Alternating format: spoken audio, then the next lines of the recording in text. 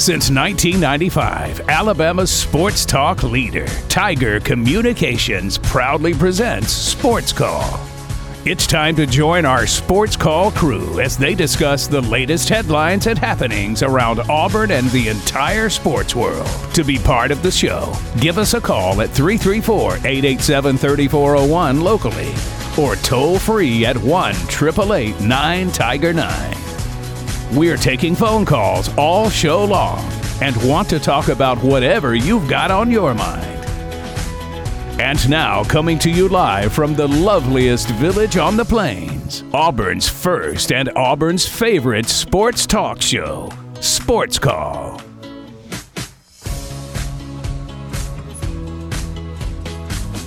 Welcome, Auburn, into the Tuesday edition of Sports Call live on Tiger 95.9, the Tiger.fm, and the Tiger Communications app. My name is Ryan Lavoie. I'm the host of this show.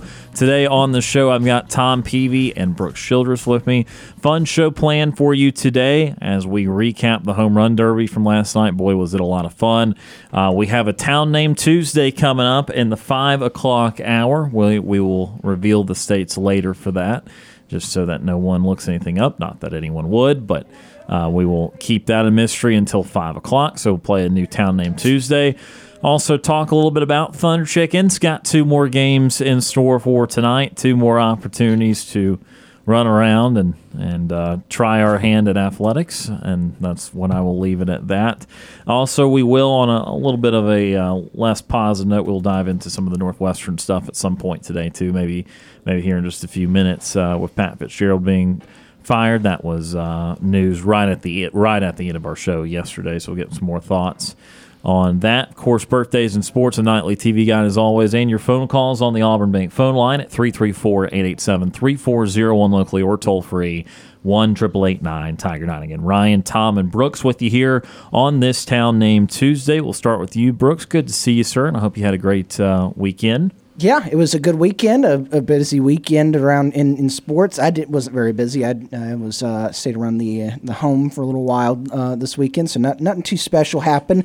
But yeah, we've Braves took 2 out of 3 over the weekend from the Tampa Bay Rays, who were slumping coming into the All-Star break. Got one back from the Braves right at the very end, the last game before going to the All-Star break. So I'm sure that helped their spirits going into the break. But yeah, a lot of Braves All-Stars getting ready to take the field tonight. I think it's one of the most All-Stars that the Braves have had in a while. I think it's the franchise record. Franchise record with 8. Yeah. So in a while.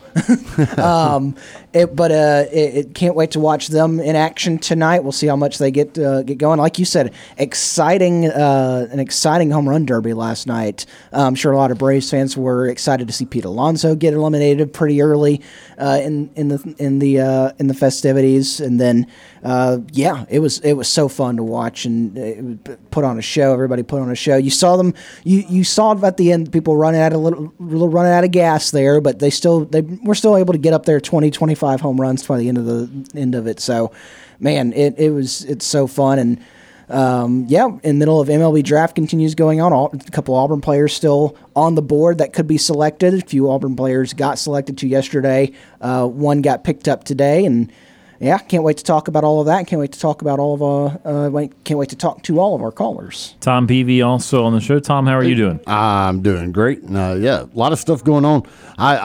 The home run derby, I started watching the beginning of it, and then I fell asleep and woke up and it was ending. And so, but I kind of I needed that nap before I went into work last night. So, to be expected. But, I was watching the highlights of it. Vlad Guerrero Jr. winning the whole thing. I think most people thought Pete Alonso would be there, but he struggled. I think his pitcher struggled to get the ball to him is what it seemed like. But, great home run derby, great crowd, as always. But a lot of other stuff going on. Braves, you mentioned, great first half for them. And so we'll see if they can keep it going once they get through this All-Star break. But looking forward to it. Looking forward to talking a lot of sports. Looking forward to everything that we got going on this Town Name Tuesday. Absolutely, and we'll kind of start with that home run derby a little bit, as it was a lot of fun last night. We previewed it yesterday with the matchups. I got just about everything wrong, as is custom. I did get the Luis Robert first round deal right, but I thought a Rosarina would be out early, and then did not see Julio getting past Alonso. Just didn't see almost any of it. Knew that Vlad Guerrero would have a chance, but again, I thought he'd be knocked out by Alonso early on there. Saw what on average usually about 26, 28 home runs per contestant per round there. We had a couple though. Julio had the 41 round, which was insane, and that's part of the reason Alonso was knocked out, obviously, with such a huge total against him there. Admittedly, was a little bit funny to see that because that's like the one thing the Mets had to look forward to Frank, in this part of the year. The Tank's probably even sadder now. Yeah. How many shirts you ripped apart. But also just objectively cool to see the home guy have a big run like that. The stadium obviously buzzes a little bit more when it's the own team. 41's incredible. To break down the numbers to it, you get the minute bonus if you hit. Everyone got a 30-second bonus, but then you got another 30 seconds if you hit 2 440-foot home runs. And so 41 home runs in 4 total minutes. It's 10 home runs a minute. That's a home run every 6 seconds. Now, new this year, in past years, you had to let the ball land. You could not throw again until the ball landed. And they did away with that. So Rodriguez, that round is a home run every 6 seconds. Even still, I mean, you can't fire off much quicker than every 3 or 4 seconds. So there's not a whole lot higher. I'm not going to say that's the absolute max that you can see. I think the max you can see is maybe upper 40s. But that's damn near the best round that you can actually have. I think they said a stat like he swung at every ball that was thrown to him. Oh, really? I think that the some guys will let it go by. Take a couple, I think I heard last night that they said that he swung at every single pitch that came to him. Man, I mean, and again, that makes sense. It doesn't behoove you to take a lot of pitches unless they're just so far off the plate because this is time-oriented. We were talking about this yesterday, Brooks, and now you get to talk about it after the fact, but I really think they've done a good job with the format. Yeah. I, at first, was not a big fan. Like, I wasn't really excited about the change, but then seeing that there's actually more home runs hit now, that it is a 1v1 matchups, and that kind of gets fun. You can have a lot of close to the wire things. I've actually really liked what they've done with the Derby the last few years. Yeah, I mean, I was sitting there watching it last night. And I was trying to think about it. They used to just do, wasn't it like 10 balls around, and you just had to see how many of the 10 you got, and you hit 9 of them, and then you got the bonus ball, which was like gold. It had a gold side to it, and you would try to hit it, and it would count for you'd get like a money bonus or something. But it was like you'd see how many you could get out of 10 baseballs, and you're like, all right, well that's fun, but now with this new format, you're getting Julio Rodriguez at 41. You're getting guys hitting 20-something per at bat. You're getting 30s up there thrown in there, and so it's a lot more fun. It's an exciting product, and it's again, I don't like him. I don't like the man, but the improvements that Rob Manfred and MLB have done to the home run derby have made it more exciting. Everybody's more locked in. You don't have to sit there and say, oh, you only have 10 pitches. It's like, hey. And I really do like how they've now they've changed it where you can just start swinging away and you don't have to wait for it to land, because that was like you'd hit it, and if it was going a long way, you'd have to sit there and wait for it to land, and as soon as it hit, all right, now you got to pitch it. Now it's just like, all right, you just throw me as many as you can, and so it's exciting. It's got the fans. There's not a point in the in each person's round that the fans have a chance to like, all right, let me just take a break now. Let me wait for this ball to land. You're engaged in every single, almost every single second. You're engaged in the event, and it's really fun. Yeah, I mean, you get the timeout there to give you a little bit of a break because even for those guys, I mean, you're taking violent swings for 3 consecutive minutes. That's not something you're used to doing. No. To put it lightly. So I think it's smart to have the timeout there. Tom, you said you caught the tail end of it. Beginning and tail end of it. So, I mean, confirming that you like the format now. No, I don't know. It seems like you thought it was boring. No. No, I like the format. The only thing I don't like about it right now is the announcers. I want Chris Berman. I so want Chris Berman calling the home run derby. That's just he had a knack for that. The system of the home run derby, I'm fine with it. But yeah, I mean the 3 minutes of just taking hacks like that, you could tell those dudes were just flat gassed. But shoot, they were gassed with like a minute to go. I mean, just swinging that lumber that much for 3 minutes is insane. And then to have to turn around and keep doing it again after you win your round. But I do like it. I think it makes it fun. So yeah, I mean, it's a good thing. It's a good thing. The crowd seemed to enjoy it. I'm sure the TV audience enjoyed it. It's a good thing.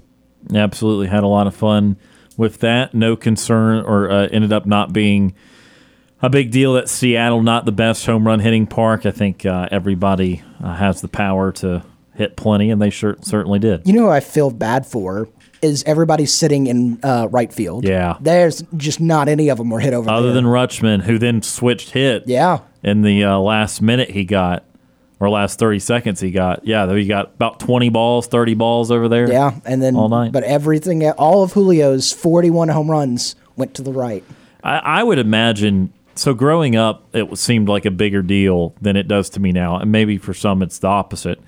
But I used to think as a kid catching a foul ball or a home run ball was like the coolest thing ever. And I believe I did get a foul ball one time at a Birmingham Barons game. But it seems like the clear best way to get a home run ball, go to the home run derby, get on the right, really the left field side, or whichever side has the most home run hitters, which normally right-handed hitters, left field, that sort of thing. Because, I mean, let's do some math. I know everyone's like, he wants to do what? Let's do some math real quick. So you had 8 contestants there in the first round. And let's say they averaged about 30 home runs a round. It might have been a little higher than that because of Julio's 41, but just say 30. Okay, round numbers. That's 240 homers going out in the first round. Then you had 4 contestants in the second round. Let's keep the average around 30. That's another 120. That's 360 total. And then in the final, I don't remember what won it, but let's just keep our round. It was 25 because Arozarena got to 22 or 23. Okay. So let's say 25 in that round, and 25, that's another 50. So 360 plus 50, over 400 home runs hit last night. And I'm sure someone actually did the figure out there, and if I just would have looked and Googled, I would have found it. But there's math, a little over 400 homers. And again, no more than like 30 of them going to right field. So over 300, between 350 and 400 home runs going to left field. So your probability of getting one, pretty good. I'm not going to say great because it's still, some guys might have gotten 2. Some of them wouldn't have been catchable. Some of them might have gone to the bullpen. But if you go to a park where it's kind of unimpeded out there, a lot of chances to catch a home run ball during the home run derby. And again, that'd be just as cool as catching it in the regular game. What if you catch the road team's homer? You know, that I mean, like you're not going to really have a huge preference on a guy hitting a home run in a home run derby. They're kind of all there for the entertainment part of it, but it's like you catch a road team's homer, some teams throw it back. Yeah. So there's really no bad ones there in the home run derby.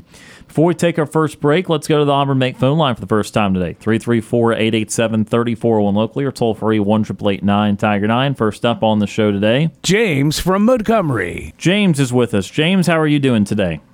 I'm good, and War Eagle. War Eagle.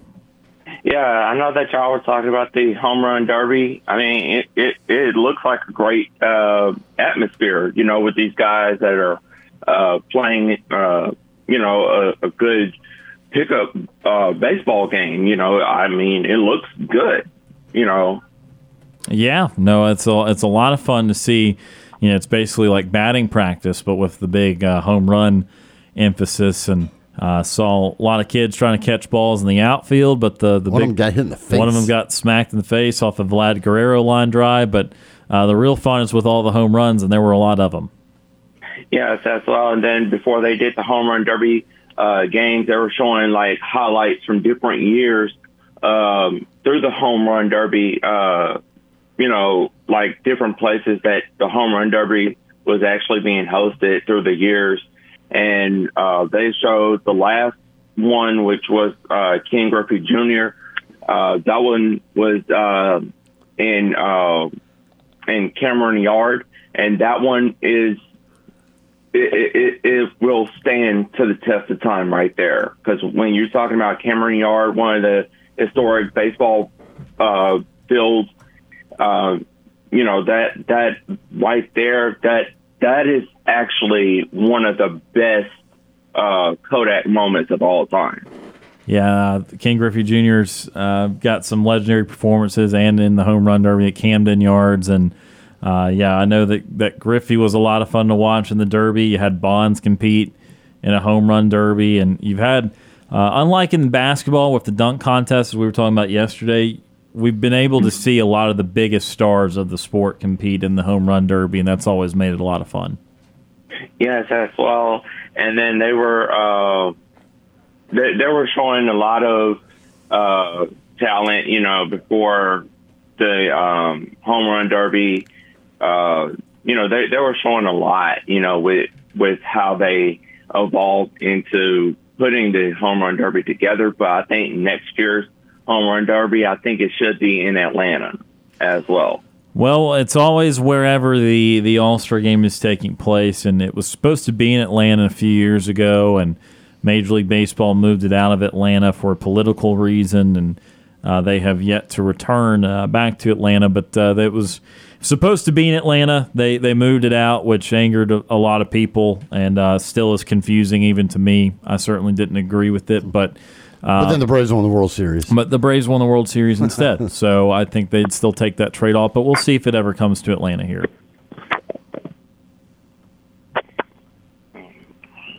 James, you with us? Yeah, I'm sorry. All good. What else is on your mind?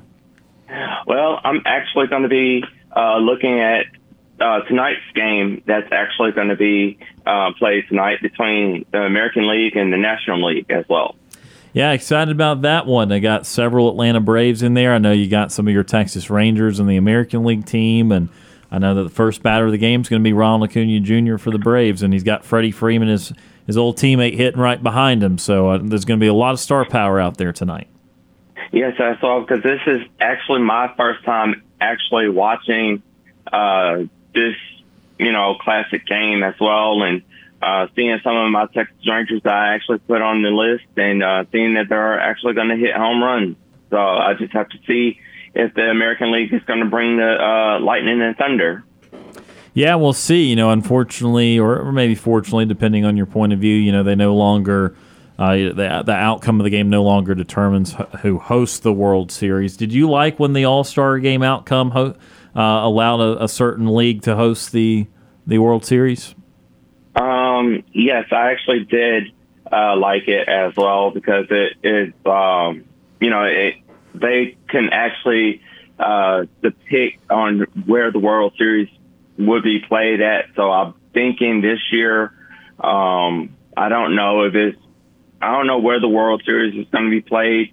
I'm hoping it'll be played like in Arlington or Atlanta or Cameron Yards, one of those three major stadiums as well. Yeah, absolutely. It will just depend on who ends up making it and that sort of thing. What else is on your mind?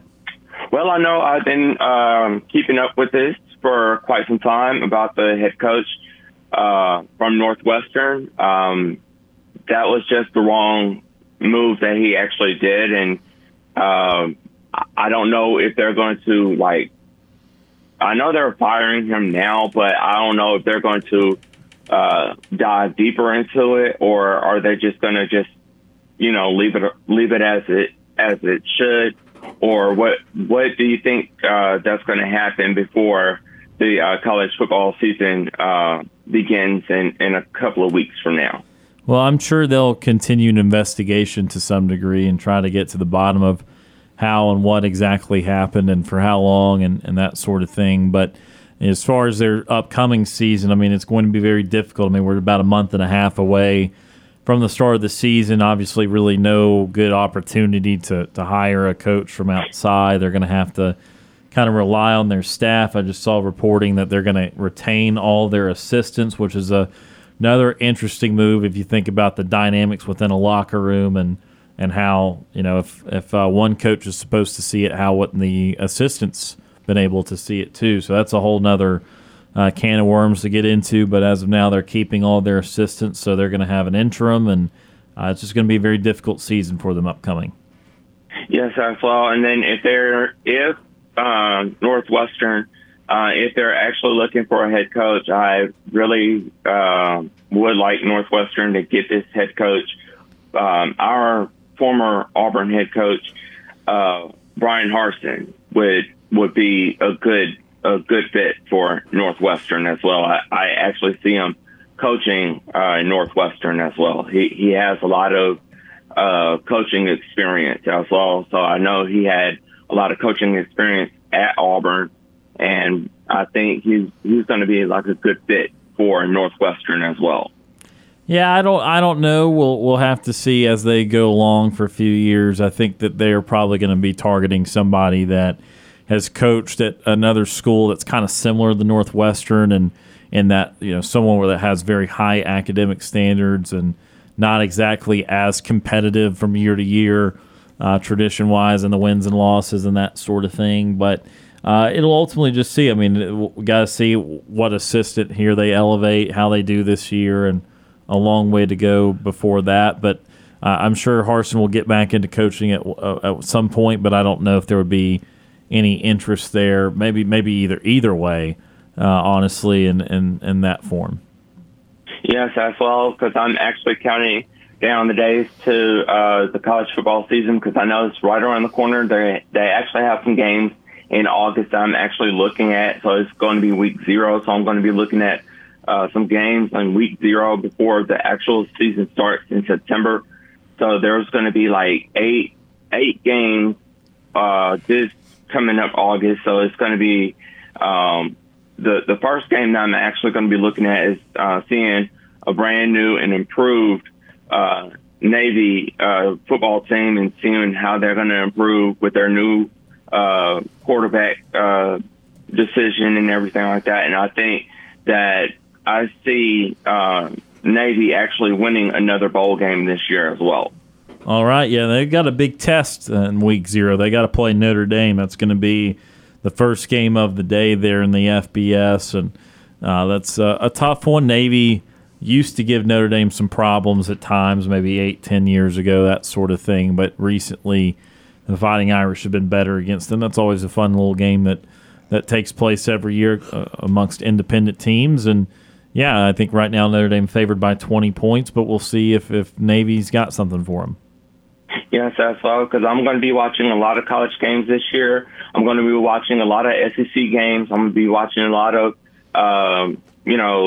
SWAC divisional games as well, seeing Jacksonville State, Alabama State, Grambling State University, and many other universities as well, and trying to see who's going to actually make it to a bowl game this year as well, and seeing some great games that are going to be coming in December. Actually looking at Rice University and Appalachian State University and Ohio State University as well, just to see if they're going to make it and punch a ticket in to this year's Camellia Bowl in Montgomery. Well, yeah, you're covering some bases there for sure. You got Rice in the state of Texas, you got App State over in North Carolina, and then you got Ohio, obviously, in the state of Ohio. So those are all kind of different locations that might try to make the trip to Montgomery for the Camellia Bowl.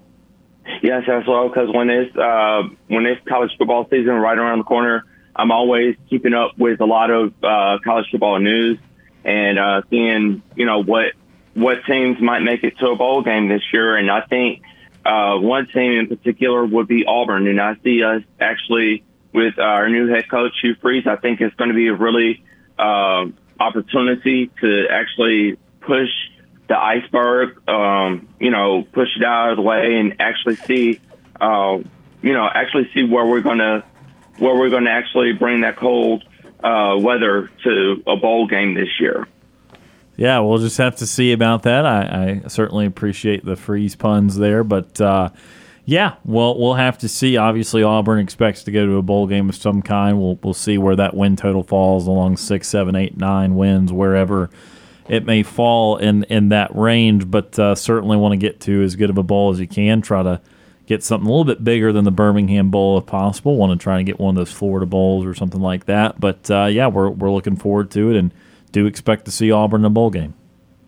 Yes, as well. And then with the Pro Football Hall of Fame that's going to be coming up in August, I'm actually going to be looking at these two great teams. I'm going to be looking at the New York Jets and seeing what Aaron Rodgers is actually going to do. But I think I've already picked who's going to win the Hall of Fame enshrinement ceremony game, and I think it's going to be Cleveland because I think they're going to win it as well because they have a lot of history with that team, and this is something that when I was looking at it, I was thinking should I be on Aaron Rodgers' side or trying to pick for the New York Jets, but I said I'm gonna just roll the dice and actually pick Cleveland Browns to win it because this is going to be a very happy moment for Jim Brown if he was still with that with the team actually as well because I know that's his team and I know he's going to be looking down upon these young men from football heaven and seeing if they're going to make a good win for him as well. It's always tough to pick these preseason games just because you never know who's all going to play. But this year, do you think Deshaun Watson's going to have a good year? That depends. Deshaun Watson, I think he's going to have a good year this time around because I know he had a lot of mistakes that he did last couple of seasons ago with the allegations and everything. So I think this is going to be a great year for Deshaun Watson to turn his life around as well. So I think he's going to be okay with the Cleveland Browns this year as well. We shall see. James, before we let you go, of course, we got 2 Thunder Chicken games tonight. Do you have some advice for us as we try to get our first win of the season? The only advice I actually have is just just actually take one game at a time as well. It's going to be a hard thing. So just bring the lightning and thunder. That's all I can say. Absolutely. We are Thunder Chicken, so we're going to try and do just that. All right. Sounds good. And War Eagle, talk to y'all guys tomorrow. Will do, James. You have a great day. War Eagle. That is James from Montgomery joining us on the Auburn Bank phone line. We're going to take our first time out of the show today. Back with more Sports Call right after this.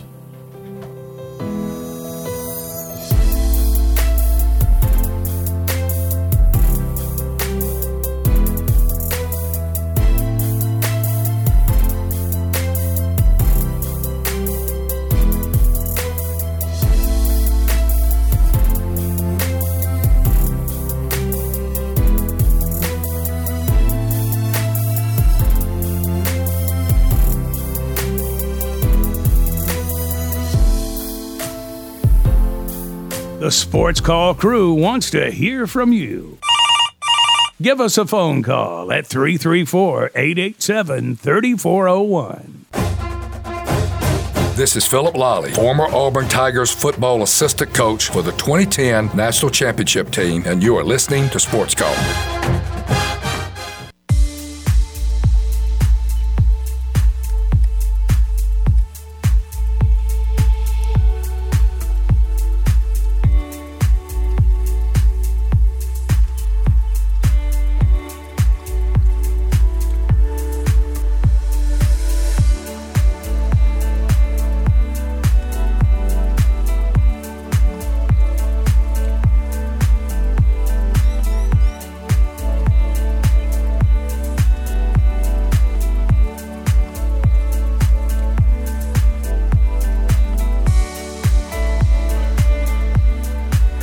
Welcome back to Sports Call, Tiger 95.9. Ryan Lavoie, Brooks Childress, and Tom Peavy with you here on this Tuesday. Town Name Tuesday coming up in the 5 o'clock hour. Also birthdays and sports a little bit later and more on Pat Fitzgerald and Northwestern. But for now, we go back to the Auburn Bank phone line, 334-887-3401 locally, or toll-free 1-888-9-TIGER-9. Next up on the show today, Ward Dam Steve. Retired Ward Dam Steve is with us. Steve, how are you doing today? Hey, doing great. Thanks for taking my phone call as always, guys. Yes, sir. And, I feel like every day when I come on here, I'm talking to celebrities. So, wow. I want to let you know and I've seen you guys in person, so I feel even more. I've gotten your autographs the last time I saw you. Well, we're going to try to keep making you proud then. But it's good to know that, I've seen you people, in person rather than just being a voice over the phone. So let's go on moving, guys, real quickly. Do you have any 7-Elevens in your area? We do not. Not anymore. We had some when I was growing up. Yeah, they close them around our area. But anyway, today is 7-Eleven Day, which means if there's a 7-Eleven around you guys, you can get a free Slurpee. Man, Yep. Dang it. Yeah, nope. They're all over the place when I go to Florida, but they're not around here. Yeah, I don't know what happened to them, but yeah, they're no longer in the Mobile or Baldwin County area. All right, moving really, really quickly, guys. I've been reading about the decision to relieve the Northwestern coach, Mr. Fitzpatrick, and there's some things that, for me, don't seem plausible. And I want to get your take on it, okay? And this comes from the actual statements of the president, is it? Who made the decision. And he says here that he's seen a lot of hundreds and hundreds of emails describing how Mr. Fitzpatrick has transferred the lives of current and former students. And then he said something right here that, okay, which one is it? He says that the head coach is ultimately responsible for the culture of his team. The hazing we investigated was widespread and clearly not a secret within the program, providing Coach Fitzgerald with the opportunity to learn what was happening. All right, so I read that, and then I go down here, and it says that Mr. Fitzpatrick denies ever having any knowledge of the hazing. Well, which is it, guys? Which one's more plausible? That it was going on, and he says it was widely known. It was, in fact, he said it's clearly not a well-kept secret. But then, as coach, he says he had no knowledge of the hazing going on. What sounds plausible to you guys? I think probably more plausible with that, with the whiteboard situation that was being referred to, that he would have had an idea of what was going on. Maybe not to the fullest degree, but I think that you would have to know that something was going on there. And even if it was like I'm not going to ask, so don't tell. If it's on the whiteboard in the middle of the locker room, which also gets into, today they announced that they're going to keep all their assistants. So that same whiteboard that's in the locker room, again, we're focusing on that one piece of it. So only the head coach is going to see that whiteboard. Not the assistants aren't going to see it either.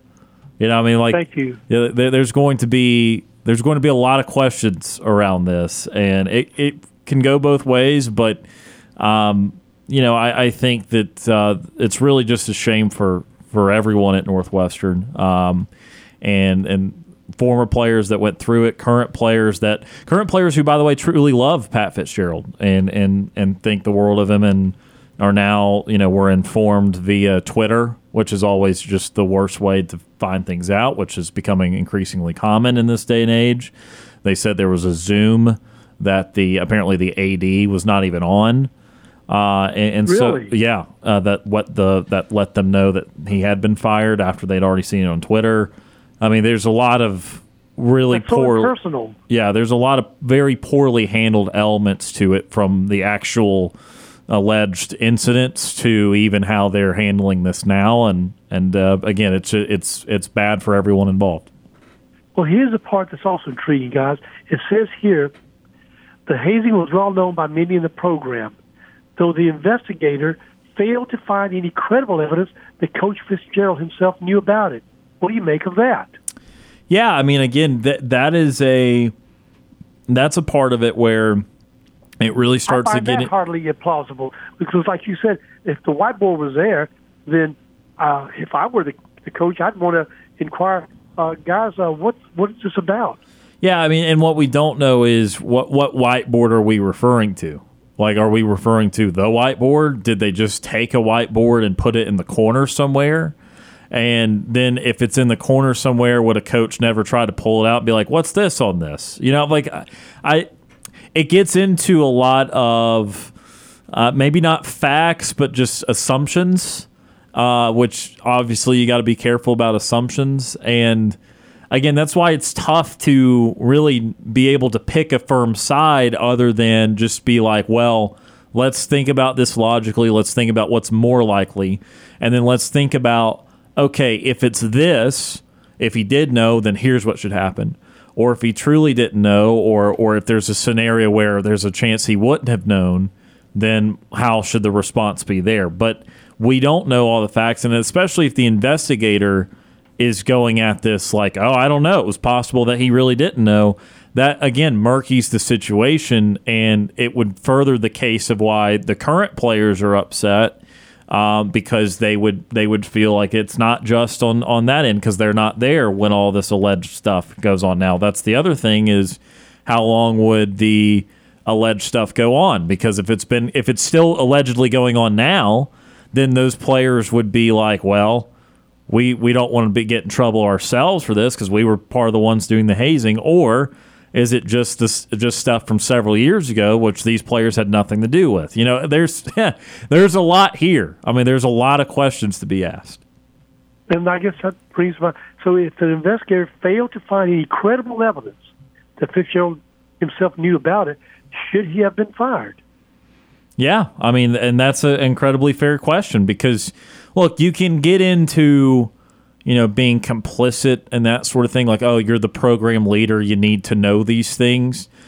What's the penalty for genuinely not knowing these things? I'm not sure that should be a fireable offense. Now, what went on was very bad. So if he did know and allowed it to happen, then that is a fireable offense. I think that's pretty clear.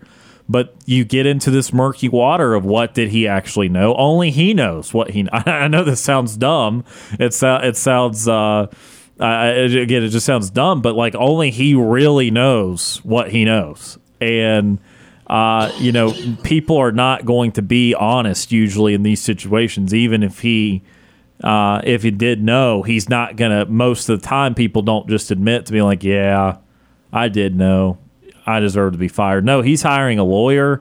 He's got like this $40 million buyout that they're going to try to get out of this. I mean, there's a lot of levels to it. But if he genuinely did not know, then I would say that's why he deserved to get suspended, because it's like you're responsible for knowing what's going on in your program.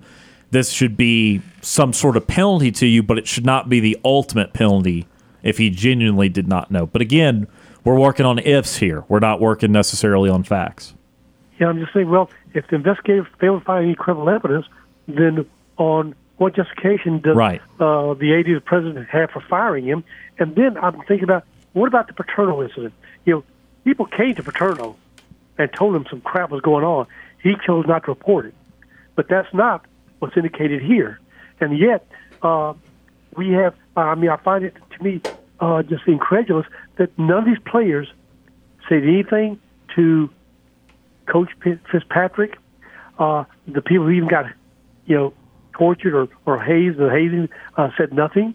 And yet the other country seems that it was widely known. Well, damn, if it's widely known, how did you not pick up on it? Right. And again, that's where it gets into, like, you're still responsible to know what's going on with your team, even if it's not necessarily just about football. You know, I mean, you still got to know the issues of your kids and that sort of things. And again, there's the reports that a large number of the Northwestern players weren't involved.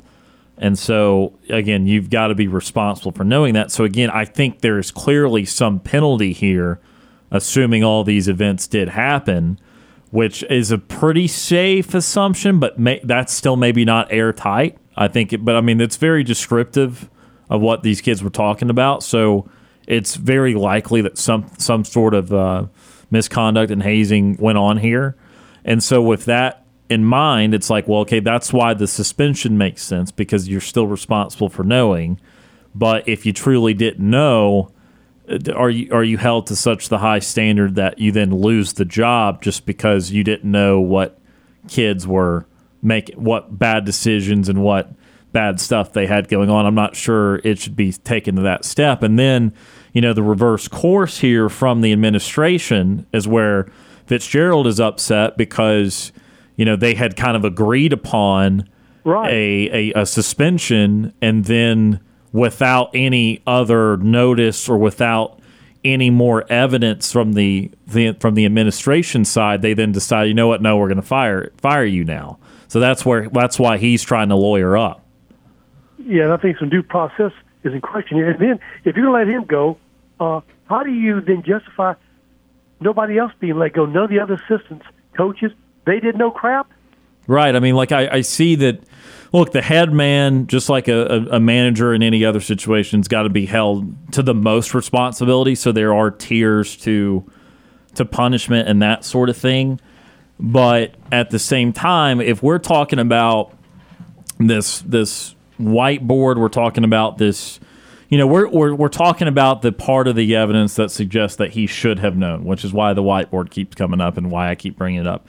Then why would the assistants not know about that either? And so why do they get off scot-free? Right. So to assume, in my opinion, Fitzgerald knew would also be to assume that some assistants knew.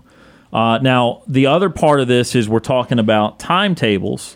So if we're talking 10 years ago or 5 years ago when main stuff of this happened, well, are there any coaches from that staff still here? Because if we're saying that it's not been going on the last few years, then, and these assistants, and I don't know all of them, but if these assistants have not been here but a few years, well, then that's how they would survive the process, because they would in fact not have been there when the alleged activity was going on. So we've got to figure out what years we're talking about here, and if it's been a continuous thing or if it was just a group of players that lasted 3 or 4 years. Okay. Well, I don't think this is over with, but I'm just not sure if firing him is legally going to hold grounds. But moving on, speaking of firings, guys, ongoing saga of is there such a thing as a resignation or not? Because this is continuing. I'm reading here from Doric Sam, July the 10th, from Bleacher Report. Bob Huggins says in statement he never resigned, right, and wants to remain in the role. Have you read that recent article? I've not, but I know the gist of what's being alleged and that sort of thing. Yeah, he says that he never told his players that he was resigning. In fact, I'm reading the statement. He says that all he did was talk with them. He says, I never submitted the notice, he says, required under employment agreement to resign. And then he says that I met with my players on June 17th and let them know the truth, that I did not know what would happen to me, but that if I was not their coach, I was hoping that I would be replaced by a coach that I recommended to West Virginia University. Most importantly, whether I was staying or not, I was encouraging the players to stay. All right. Now, there's one way to find that out, right? Because then West Virginia responds saying Huggins' claim was completely factually inaccurate. So all you got to do, right, is ask the players, what did he say to you guys, right? Right. That's what I would think. I mean, that's pretty straightforward. It's one or the other, right? Yeah. I mean, I would certainly seem so, because, I mean, he's alleging what he said to a particular group of people. We know that particular group of people. We can ask them. We also know that a lot of them have hit the portal. I think about half the team has. And, you know, I find it hard to believe, using logic, and I wasn't there, but I would find it hard to believe that that message could be that misconstrued. And also, by the way, I would say that if he truly felt like he was wronged, like he truly thought they got the wrong idea, he would have come out days later, not weeks later. Why would it have taken weeks? Like, let's just go down this fantasy land. If he truly, you know, got misinterpreted, then he wouldn't have waited 3 or 4 weeks to be like, oh, no, you didn't understand. I wasn't resigning. Why are all these players leaving? You would have known days later. I mean, we all You all have different sources of news. He could have figured that out. So I think this is a ploy to get some buyout money and get some money on the tail end as like a severance package. I think there's really no intent to be the coach there, and he certainly will never be the coach there again. But his case is not good. His case is not good. Yeah, he is in rehab right now. He said that. Sure. And, I don't know if that's a justification for why.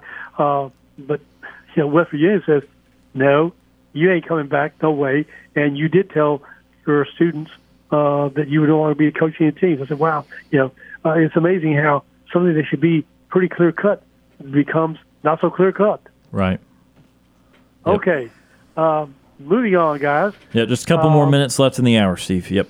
All right. I'm really encouraged by some comments made by Jalen Williams today on 247 Sports. Did you read them?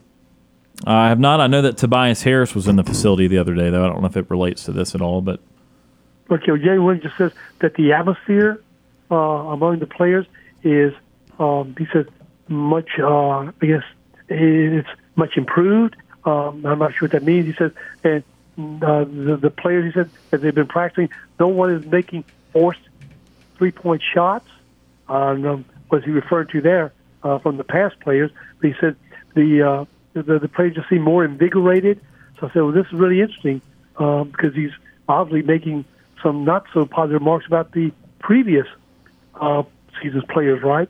Yeah, I mean, that can be inferred there. Obviously, it would not be good for him to say that in layman's terms or be very forthcoming about it. I mean, look, you've got to – sometimes questions are difficult to answer because they're kind of baiting you into saying something about the old team or old situation, and you're simply just trying to give credit to the new situation. I don't think that anything was vastly wrong at Auburn last year from a player or attitude standpoint. I think there were certainly some occasions of poor play and bad situational awareness and that sort of thing, and the team just turned out to be an average team. It turned out to be some great team. But, I think that what we're talking about here is new blood. We've got some players in the place at Auburn where there's going to be some real expectations with some of these new players, especially in the guard position.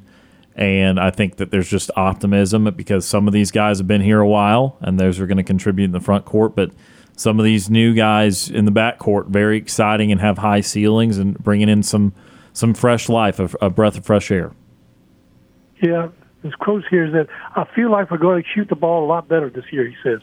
They certainly need to. Yeah. Yeah, he said, we've got guys who are very good, set three-point shooters. I don't see a lot of guys trying to create their own threes. Yeah, I think I know who he's referring to there.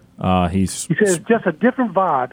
It hasn't felt like this in the past. What does that tell you guys?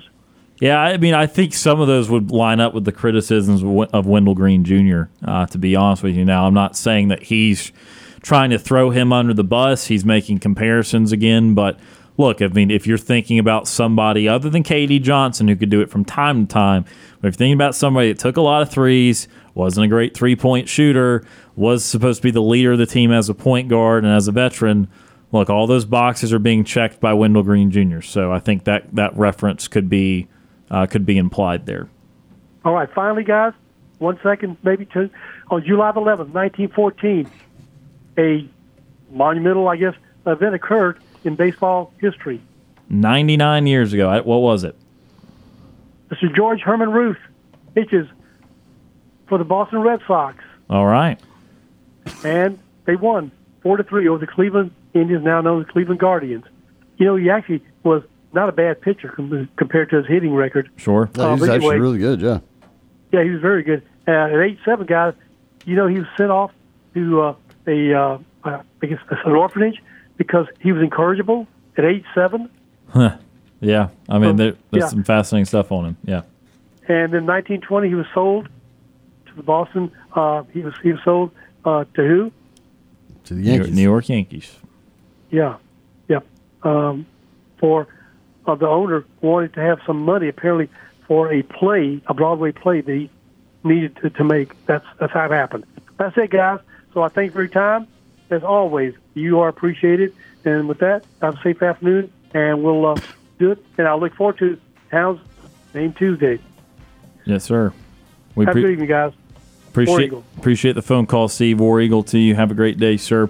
That is retired Ward AM Steve joining us on the Auburn Bank phone line. We are out of time here in the first hour. More of your phone calls coming up in hour number 2 as we continue on with this Tuesday edition of Sports Call right after this.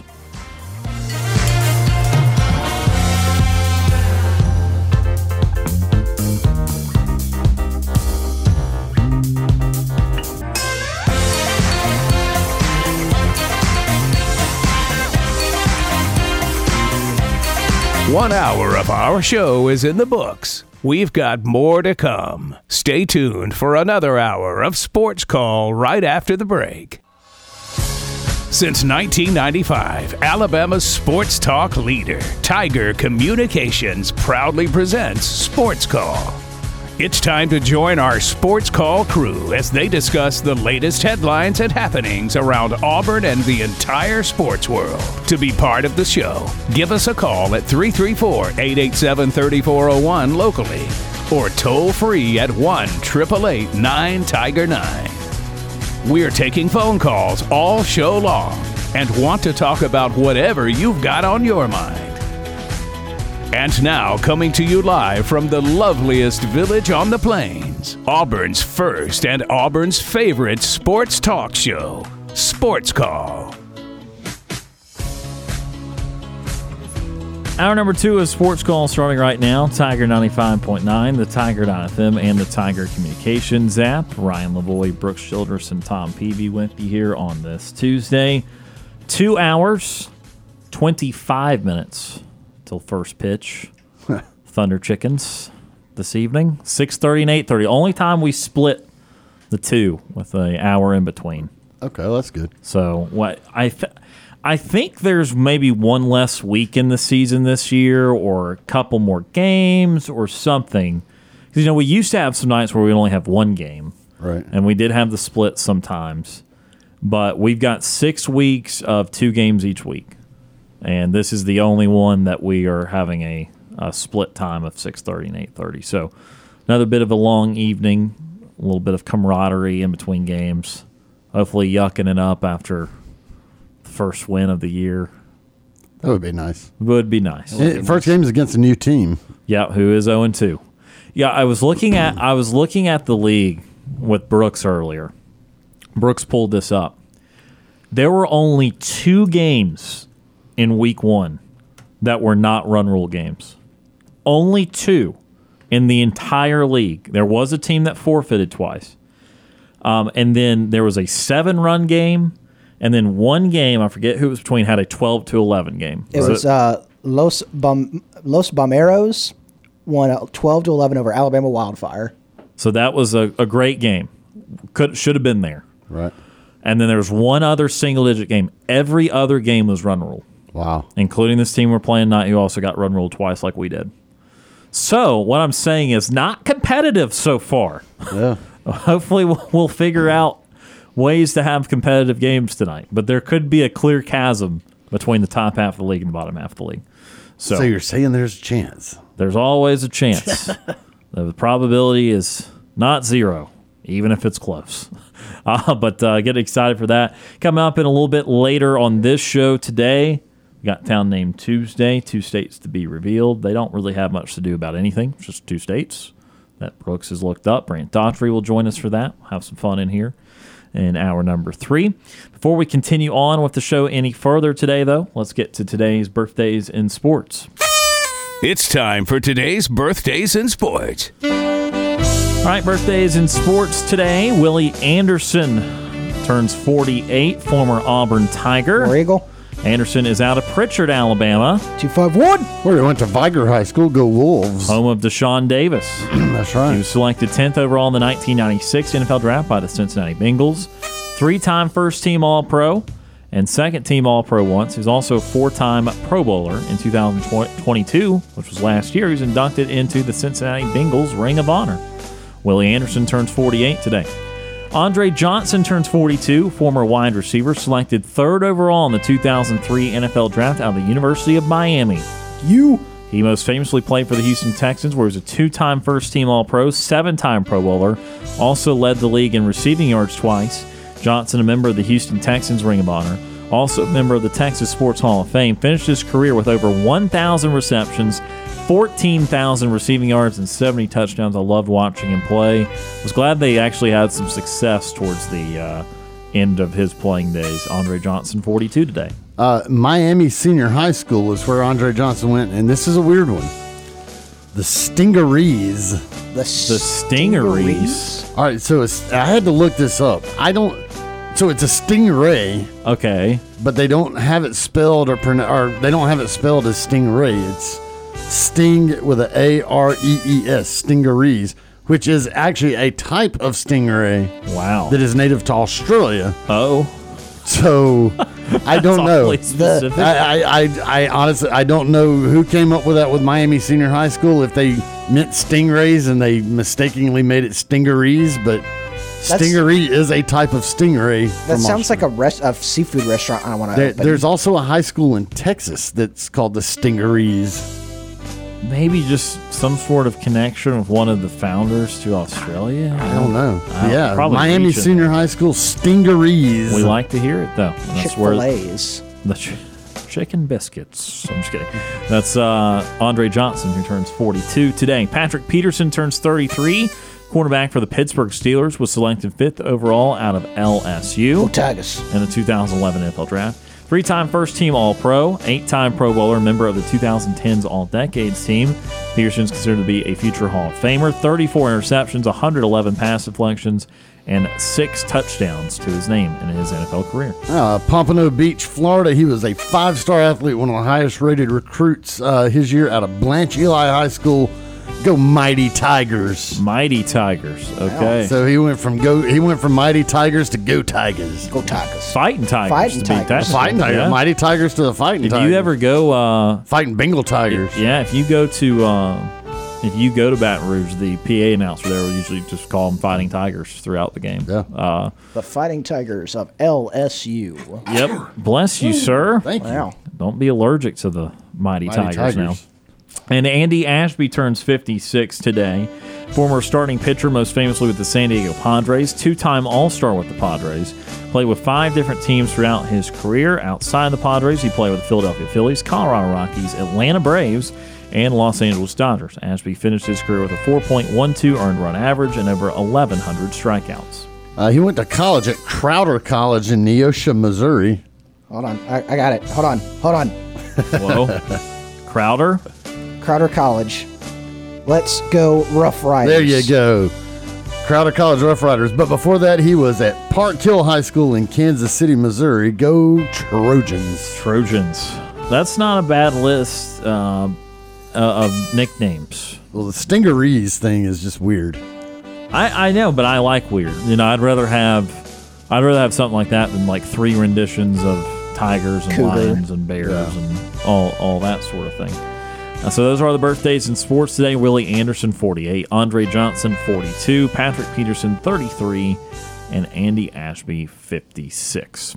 We're going to take our first time out of hour number 2. When we come back, a little bit more on the Northwestern situation. Also a little bit of a preview of the All-Star game tonight. You're listening to the Tuesday edition of Sports Call on Tiger 95.9.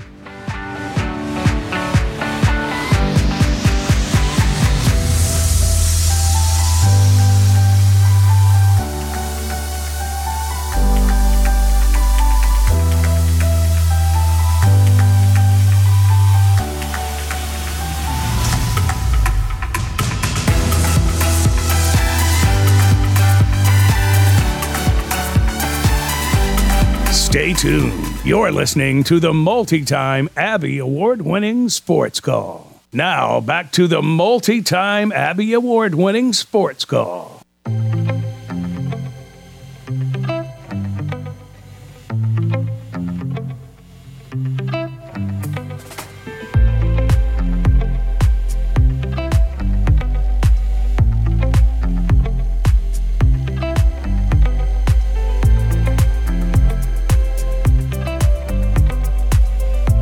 Welcome back to Sports Call, Tiger 95.9, the Tiger.fm and the Tiger Communications app. Ryan Lavoie, Tom Peavy, and Brooks Childress with you here on this Tuesday. Fun show so far.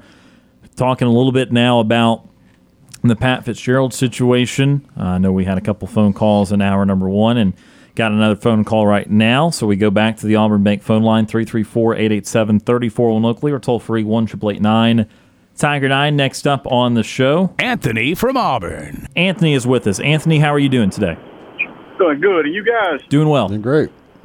Yeah, before we get into the Fitzgerald thing, I'd like to mention something about Pat Daughtry's farm. You know, from what I read about it, it was a really beautiful place. Had a main house there and a lodge for guests or whatnot to house them and feed them, and another cabin or whatnot. And just a big, beautiful place with a lot of different kind of trees or whatnot. And I think it may have a lake on it. Is that true?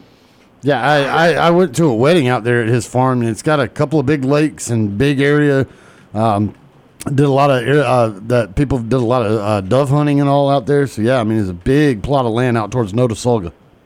Yeah, it was on the market a while back, but they took it off and gave it to the university. And to be honest with you, I think that probably was the best thing to do is as they gift the university with it, they can preserve it and you know, they said the wildlife students would probably go out there and from an educational standpoint, and I'm sure the special events or whatnot that the university might have for special guests or whatnot, I'll probably go out there and do some things. And I'm going to tell you something, as far as recruiting in any sport, whether it be football, anything else, that right there could be a nice place to host potential recruits if you bring them in and go out there and have dinner or some kind of whatever you got going on out there as far as entertainment. I think that could be a bell cow. What do you guys think? Yeah, no, I don't think they would be opposed to doing that. And I think you've always got to have some unique venues and opportunities to show recruits not only the stuff on campus, but some of the surrounding areas. So I think that would make sense. Yeah, it certainly would. And, you know, add a little extra spice to it. If you could get Bo Jackson or Cam Newton or some of the more high-profile athletes that years past that have played at Auburn, been All-Americans and done well in the pros or whatnot, to have them out there from time to time to mingle with these recruits, I tell you that. Frank Thomas, too, that would certainly be a big advantage for Auburn as far as recruiting goes. But now I want to move on to this Fitzgerald thing. Was this hazing done by the players or this was done by the coaches? So the hazing allegations were the players were doing the hazing, but the coaching staff was aware that it was going on. Now they deny that they were aware it was going on, but there's pictures that kind of disprove that, like a whiteboard in the middle of the locker room with the hazing stuff written on it, and so it's hard to believe that the coaching staff is unaware that something's going on when it's right there in front of them. You know, that sort of thing is nothing new. I mean, I think every football team has some kind of level of hazing or not, and the coaches knew about it. But, you know, mostly when you're doing the hazing, this usually be the upperclassmen doing the underclassmen, especially your true freshmen coming in. That's usually who gets the most of that sort of thing. After you've been there a year or so, or earn your stripes, if you want to call it, the respect from other players by going through that scout team or whatnot and the way you carry yourself, usually after your first year, you don't have more problems with that sort of thing, usually after tour-a-days or whatnot. But that's something that everybody does. You know, I'll say in this day and time with all the social media and outlets you got where you can record things and take pictures of things and stuff like that, I mean, that just got you in a brown paper bag you can't get out of. But years ago when I was playing ball, there was no such thing as anything like that. So if you got beat up or whatever somebody did to you, that's just what you got. I remember my first trip we had on the bus. You know, when you get on the bus to go to the movies or whatnot, you're traveling for the first time. You know, a traveling squad always went to the movies. And, you know, your first time riding the bus, they'd ask you nicely to come to the back where they can greet you properly. But for some reason, I was too dumb to go back there, and they had to come get me and took me back there. And, you know, they punch you a little bit and slap you around, but nothing that really hurt you or anything. And the coaches were aware of it. They just turn a blind eye. That's just what you do. But at some point, we got away from that and started having talent shows. All freshmen would do a talent show after the conclusion of tour-a-days to get away from that sort of thing. But, you know, it's just part of having a little fun. But, you know, sometimes you can go overboard in this day and time. People are not like they were 30 years ago when I played ball or whatnot. People are totally different from that now. They really go overboard and get outrageous and go into an avenue that can be very dangerous when you're talking about hazing and abusing somebody or whatnot. So, yeah. But I would think that Fitzgerald never coach again. I'd be almost certain of that. And I would think that any kind of buyout or whatnot, or severance package is probably totally out the window for him. But I want to ask you all this. Now, if players that are left behind, if they feel like they, from an emotional standpoint, a mental standpoint, don't want to be in that program anymore because of that, well, will the NCAA open the door for everybody to transfer, or whoever wants to transfer out of that program? Yeah, the portal opens for special cases like this. We just saw this with West Virginia when Huggins was resigned / retired / whatever. We saw the West Virginia players hop in the portal. I've already seen 3 or 4 guys transfer out of there. So there's a special circumstance where the portal can open for a team from a school that a coach is removed before the season like this. Oh, wow, man. I tell you, with media days coming up for different conferences and the conclusion of summer workouts are closing down and getting ready to go into two-a-days, if you want to call it that, in this day and time. I mean, this is really crazy at a time like this, but it'll be interesting to see exactly what happens with that and who transfers out, who transfers out and whatnot, and who going to be the interim coach or whoever replaces them to have them through this season. But, guys, I appreciate it, and I'll be talking to y'all, and y'all have a good one. You too, Anthony. Appreciate your phone call. That is Anthony from Auburn joining us on the Auburn Bank phone line. Yeah, the transfer bit of this, I mean, look, the current players, whether they're trying to save their own butt from hazing or whether they had nothing to do with anything and genuinely love Pat Fitzgerald and are upset with how this went down. Look, we are a month and a half from the season. I mean, it is media day season. I think the Big 12 is having their media days this week. We're obviously going to be in Nashville next week for the SEC. Big 10 not long after that. It's almost too late in a sense. Like some schools will absolutely want to take some Northwestern players. I'm not saying that there's no desire there. I know Northwestern's had 2 bad years. It's still a Power 5 team. They can find other places. But if Northwestern did end up bleeding a lot of players, that would make it very hard to field any sort of real team in 2023 if they ended up losing 20, 25 players, something from this. Again, I don't know. That's just speculatory on my part. But again, what is not speculatory is the portal is allowed to be open for them. I'm not sure how long they have and that sort of stuff. I don't know the particulars. I just know that they are allowed to transfer in a special situation like this.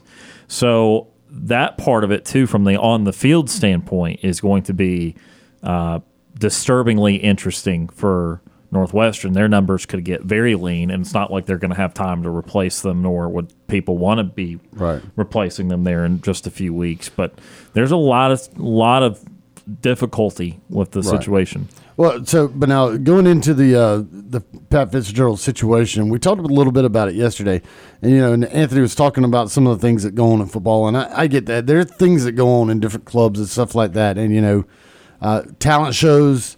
You can have talent shows, and there's different things like that. I mean, there's a difference between kind of fun and games and kidding around with folks than being sexually abusive. And apparently that's some of the reports that are going on. I'm reading the story here. We mentioned yesterday that they had a ritual called running, where if a freshman player made a mistake, they would be taken to the locker room, held down by the upperclassmen in masks, and then dry humped. And apparently, this idea that Pat Fitzgerald had nothing to do with this or didn't know what was going on.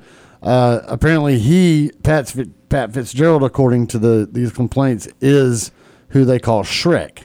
And so on this dry erase board, they had what's called Shrek's List, and it would have players on there. And the understanding is that if a player messes up, that Pat Fitzgerald would go up to that player. It says the former player said Pat Fitzgerald would clap over his head when a player didn't perform well in practice, and others took that as a signal that he supported the hazing because that gesture, known as the Shrek clap, was used by upperclassmen to signal the players deserve a running. So that's where Shrek's List come from. That's what running was. They said there's obtained photos of a whiteboard with labels Runs Giving and Shrek's List. And it said there were other reported rituals, including being forced to strip naked for various acts. So when you start dealing with stuff like that, you're starting to deal with getting away from we're just kind of having fun and playing around, a talent show or just kind of ribbing or doing that kind of thing. You start getting into a little bit more stuff when you've got that, and then you've got a coach, allegedly clapping his hands, which signals these players like, hey, we're going to mess with this guy. So that's where that is. And then before they fired Pat Fitzgerald, there were several players that came out with racial allegations, racial harassment allegations. I haven't seen more on that or other on that, but I know some of the allegations there were players forced to cut their hair a certain way and dress a certain way, while other players were not forced to do that. And there was apparently an assistant that made disparaging Hispanic jokes towards a player, just things like that. So that's where we're at. It just from the allegations, it sounded a lot more than just kind of having fun and cutting up with each other and kind of giving the freshmen a hard time, which happens all over the place. This kind of took it to a next level, and that's why Pat Fitzgerald's out of a job. Sure. The other part, though, I mean, again, if that's true, that is what's going on here. But what's not really being understood from the player's point of view is why that was originally a 2-week suspension. Nothing new came out, and then they reversed course and fired him. And that's what's also what Fitzgerald's going to argue. Now, if he knew all that stuff, right, and he's encouraging in a way that hazing, then that is certainly why he's getting fired.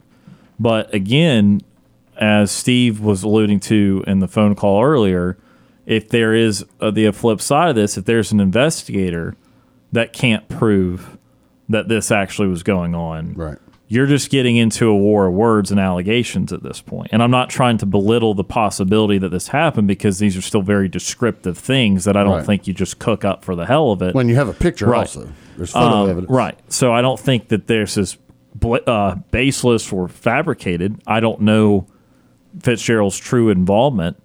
But there's a real argument on that side of things too, which is going to be played out probably rather ugly in the Northwestern sphere, about if they can't ever really prove what Fitzgerald did and did not know, then there's going to be a litigation there, and there's going to be more mass confusion there. And again, the context of Fitzgerald's side of this is that, I saw on social media and stuff yesterday, people saying that, this is over a guy that won one game last year. Right. That's not really relevant here. That's not why Pat Fitzgerald is the head coach of Northwestern. That's not why he's important to Northwestern and their people. It's the 17 years that he spent at Northwestern. It's the 110 and 101 record that he's compiled. It's the fact that he played there. He was an assistant there and then became the head man there at a school that is over 100 games below 500 in its history.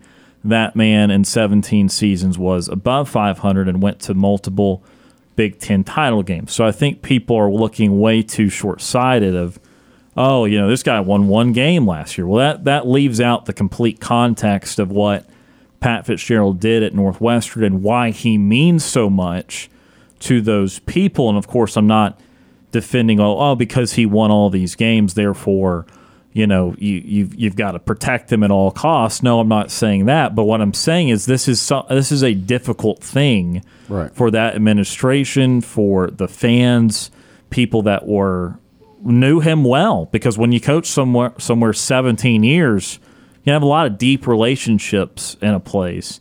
And look, at the end of the day, good people do bad things sometimes, and that is a part of it. It doesn't, in my view, just because you do something bad does not make you perennially bad or a bad person. But, I mean, this is something that if he knew about all this, you gotta make a big and thoughtful decision about it. And I think that they have not made a very thoughtful process of this because they almost seemed like they fell to the public peer pressure where, yeah, maybe the original ruling should have been that he was fired. Maybe they should have, based off what they had already, fired him. But if they did an investigation, they determined it was a suspension, they then do not present new evidence, but then say, nope, you're fired now. That doesn't look like you handled that well at that level either. Right. Well, and so in this story, quoting from Northwestern president Michael Schill, he says that he, quote, may have erred in weighing the appropriate sanction for Coach Fitzgerald. And basically what he says is, in his quote, is that I focused too much on what the report concluded he didn't know and not enough on what he should have known. And so that's where the firing comes from. It's like, okay, you say you didn't know this, but we're going to suspend you. But when you kind of look at the ultimate things, like you should have known that this was going on. You're in charge of this program. You're in charge of what goes on here. And if this is going on within the walls of your program, you should know what is going on and handle it. And you haven't. And so therefore you're fired. Now, I also wonder, because I mentioned the other allegations that involved the racial harassment and things like that, that firing came shortly after that came out. And so I also wonder, that's where the public pressure comes in is this going to turn into a snowball? Because now the hazing stuff was like one player, but then it was corroborated by some other players. And now you had a lot of the players saying, no, it's exaggerated and that, they backed it up. But then you've had now multiple players come out who are backing each other up on the racial harassment, and then they fire him almost immediate. It, to me, feels like it was them stopping the snowball. It's like this is about to get out of control, and we've got to end it right now because it's going to keep coming. These players are going to say this, and then more is going to happen, and we just got to end it. And that's the unfortunate thing in the world of coaching like that is, if you get sideways with a few, something like that can turn into a massive thing. Something very small can a molehill can turn into a mountain very, very quickly for you. And so that's where I think Northwestern went ahead and just pulled the plug on it because they don't want it to fester into something even more than what it is now. And maybe I look at it too legally, because this is not a criminal investigation. This is not really a legal deal. Now, if there's a lawsuit and stuff, that makes it legal. But I guess I don't know if it's an error of my ways. I don't know. How I'm viewing things is I look at it from more of a due process type of thing. And, I want some sort of cooperation. I know that some other players are backing up, so that starts to become something. But I need to dig into more what Steve was talking about, being an independent investigator, saying that there was not a lot of proof of knowledge and that sort of thing. Now, again, you can have different opinions on what he should and shouldn't know. And if that's what the AD is going with, I don't necessarily agree. The president, if that's what he's going with, then now that even opens up a different can of worms on what, again, a coach should and should not know. But I would still prefer to focus on what you can and cannot prove and the facts and things that cannot be fully proven. But again, that's more of a legal process. And so this is still where they have the right to do what they want to do. But at the same time, again, that's just the way I've always viewed it is I want some proof of this stuff before I make this decision. And I think this culture, because this is can be so sudden that everything happens. Like you want everything now. Like no one has any patience. You don't wait for a coach as long as you used to. There's other reasons to it, money on the line, that sort of thing. But you want action now, and you want this now. And I think that cooler heads prevailing is really always the way to go. In the vast majority of situations.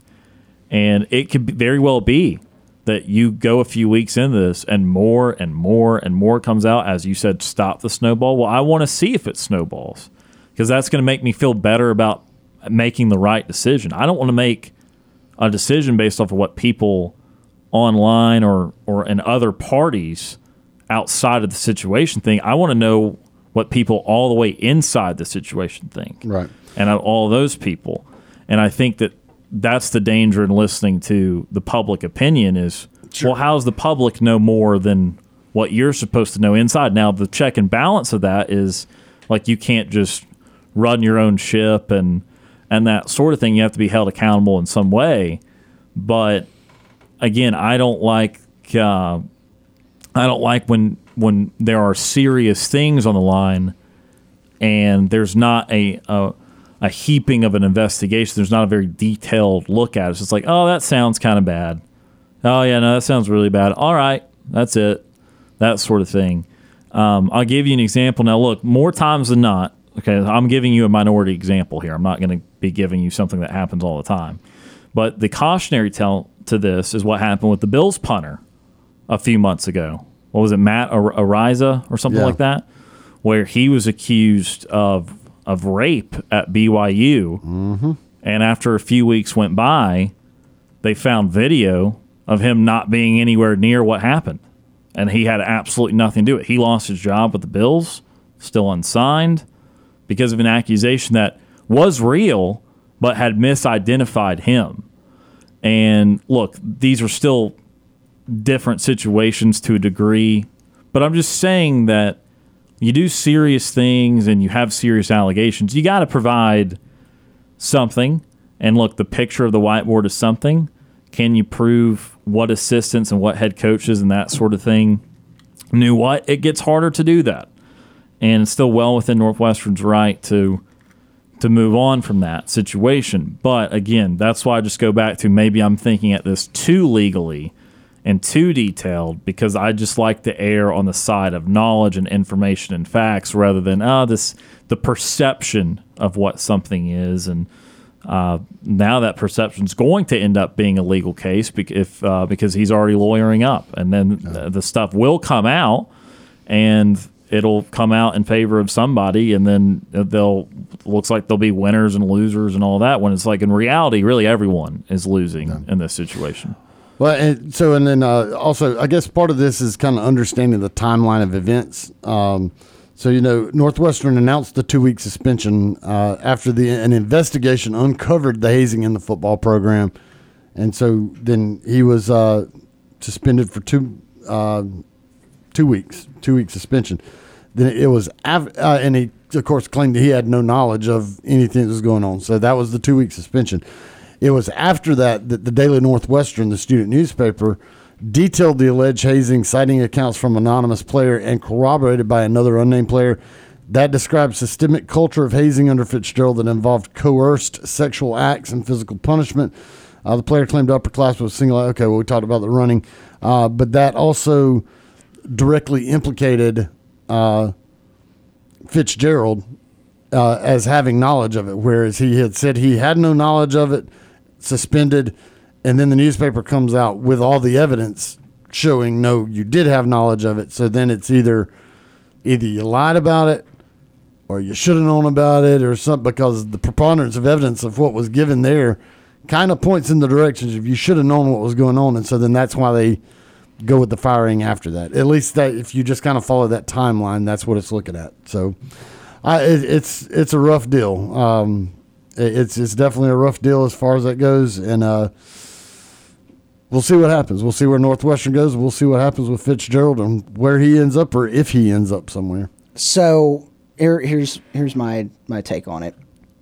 If you're a head football coach, you have the responsibility to know everything that goes on in your program. Now, do you always know everything that's going on in your program? No. There's some things that go on that, players get into some things where you have no idea it's happened, but it's your job when you find out to handle it, because you are basically the CEO of a company.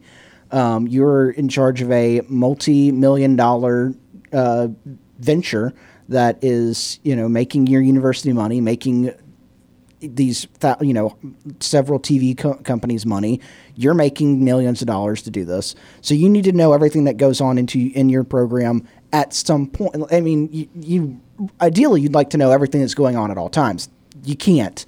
You can't be everywhere at once. People don't say everything, so you've got to know what's going on in your program. And so if he didn't know, it warrants at minimum a suspension, because it's everything that you've read, Tom, everything that we've talked about, not good. And it's not, it's not good optics for the university. Everything, like you were going to be held responsible for whatever happens there. If you did know that this was going on, then it's justifiable that you were fired. Now, what I really want to know is, this opens up another can, is there was you said there was an investigation. That's what right, Tom? Yeah. And they said we've uncovered this, but the investigation said that Fitzgerald didn't know. You suspend him. Well, they also did not have a lot of corroborating evidence to it. It was like some, but not overwhelming. But to try to placate folks, we'll do a 2-week suspension, because we uncovered there's been some hazing going on, but it's not a big deal. It's suspended, and then more came out. Now, who does it say, that article? Who did the investigation? Was it the university themselves, or they hired an outside firm? Or it was an outside firm, I believe. Okay.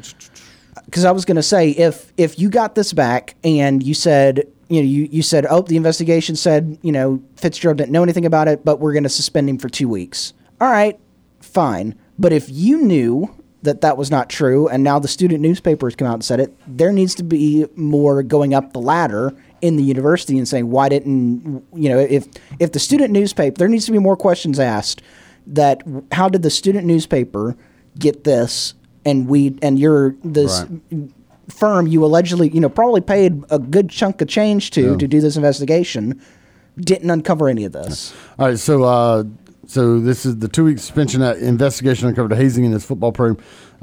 University initially became aware of allegations from anonymous email in November 2022. That prompted Northwestern to hire outside law firm Errant Fox Schiff and lead investigator Maggie Hickey to conduct the investigation. The university executive summary based on Hickey's findings concluded hazing claims, quote, were largely supported by the evidence gathered during the investigation, including separate and consistent first-person accounts from current and former players. Hickey was unable to point to any specific misconduct by an individual player or coach, and could not determine whether any specific individual had knowledge of the hazing. As such, she'll suspended Fitzgerald for 2 weeks, effective immediately, and placed an independent monitor on the football locker room.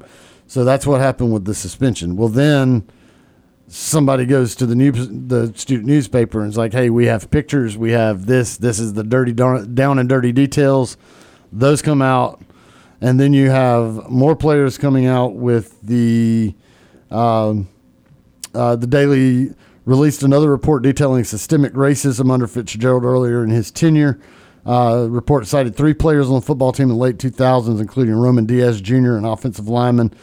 2 other anonymous players, both of whom were black, claimed Fitzgerald's coaching staff enabled racism towards non-white players on the team. Also corroborated claims of hazing as detailed. And then Schill later announced his decision to fire Fitzgerald. So it felt like more and more evidence and corroborated evidence were coming out, and then you started getting into the racial details that were backed up by other players, and they're like, whoa.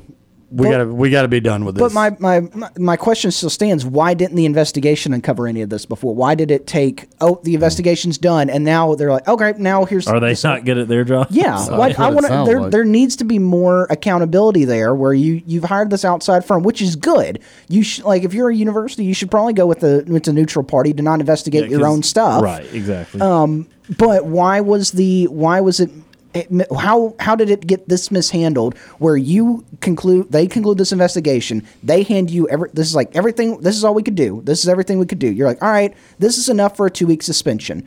2 days later, not the full timeline, but say 2 days later, the student newspaper publishes an article. They're wrong. This is everything that's there, and now you're like, well, we have to get rid of somebody. Why didn't your investigation uncover this? Well, and the only thing that I can think of is, when you know that investigation is going on, then you hide stuff, and you make sure that and this sounds really down and just really dirty and crooked, but I mean, let's just be honest. It's the way it is. It's the way things happen in society, and especially when you get into football programs or just athletic programs like that. Investigations going on. We need to talk to somebody. We're going to make sure that they're talking to the right people that are going to say the right things.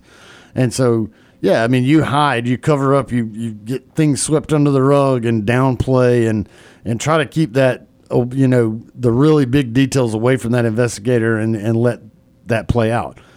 But then you have anonymous players go to another source and go, hey, by the way, while they're dilly-dallying around and just kind of sugarcoating what was actually going on, here's what was really going on that this investigation was not able to uncover because nobody would come forward to explain it to them. I guess. That's just my assumption.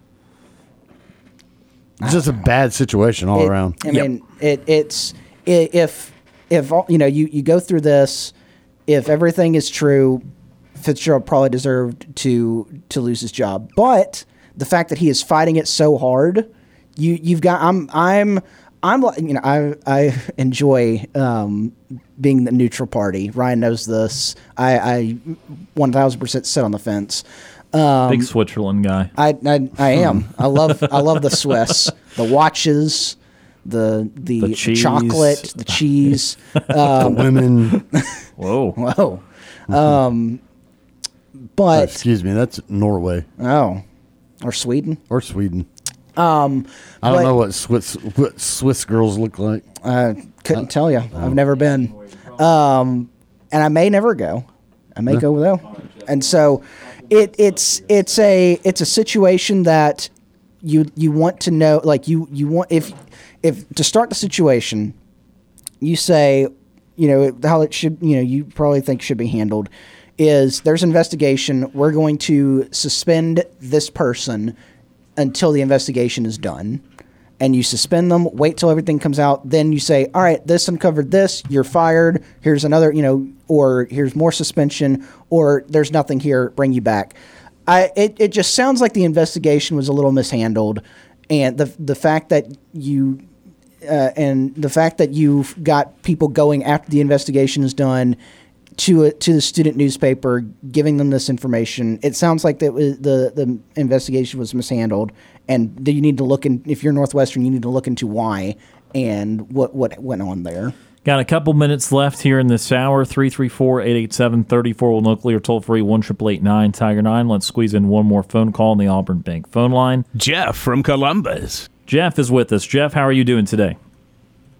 Doing good, guys. How about you? Doing well. Well, man, I don't envy y'all playing softball out there in that heat. That's crazy. Yeah, that's crazy. Fortunately, we got some brand new jerseys that are a lot lighter in material than what we'd been wearing, so it should help us out. Man, maybe it'll help us win. I'd say shirts and skins about the only games I'm going to play this time of year. But hey, man, what do you reckon would have happened to Vince Lombardi if there was a cell phone? I'm not trying to make light of it. If somebody's being sexually harassed or sexually assaulted or something, that's not a good thing. But, there's a lot of things you can do and can't do or could do but can't do anymore.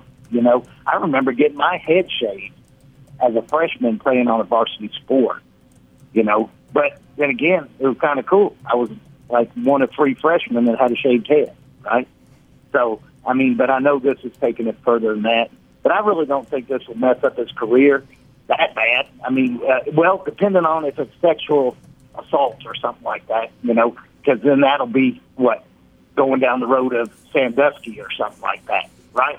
Right. Yeah, he's late 40s, so it's not even that bad. It couldn't be that bad. Yeah, I don't think so. Yeah, no. Yeah, okay. But, heck, he may be Auburn's coaching for you. You never can tell. Well, I certainly hope not. I want this one to work out and be clean and all that stuff first. Yeah. Real quick, and it's so weird because then I was seeing about Alvin Kamara, right? He was on video. He beat up this guy. They all beat him up and stuff. And he admitted to it. He sent out an apology, but okay, it's all better now, right? Because he makes a payment, And that happens a lot of times with the domestic violence and stuff like that. So it's kind of, it seems like there's no news. It seems like there's a lot of bad news, and of course that's what makes news, I guess. But one thing, real quick, I couldn't sleep over it. SMU got the death penalty for football, Right. and what they're doing now, they would have been perfectly legal, and they destroyed their whole football program. And that's just crazy. Well, so the one thing I'll say is this. I mean, what SMU was doing back then in those days is still technically supposed to be illegal now. You're not supposed to be doing that for the players.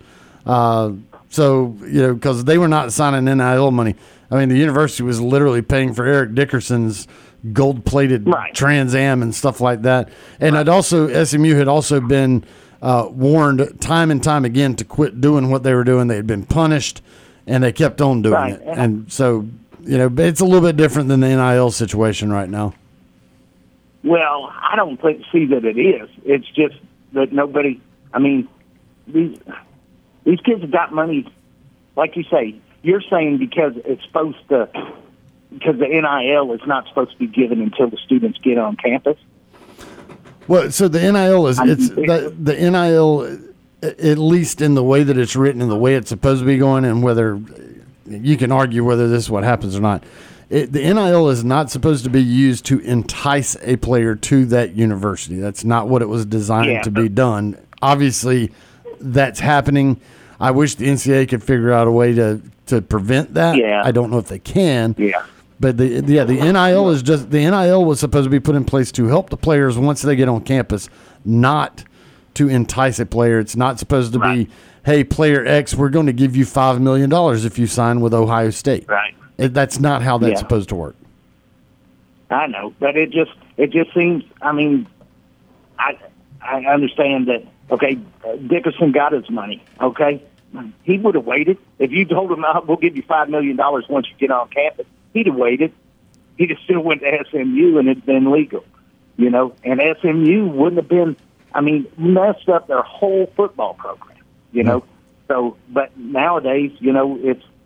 You've got to do it to compete. So, man, that's just a little rant. But I just thought I'd call in real quick because it's been a bad day, and it just seems like more bad news gets piled on all the time. I'm going to watch Andy Griffith real quick, and I'll get over it. Okay? That sounds like a good idea. Or Town Name Tuesday will get me over the hump. Okay? Even a better idea.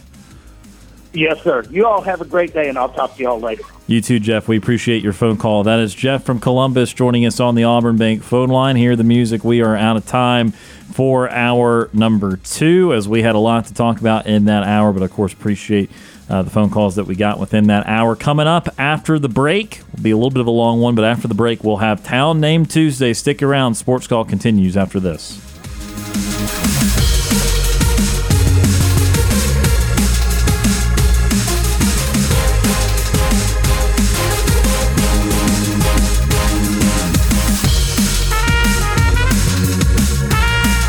2 hours of Sports Call are finished. Don't touch that radio dial. We've got 1 more hour to go. Whether you're leaving work, cruising around town, or listening on demand, we've still got some fun left for you.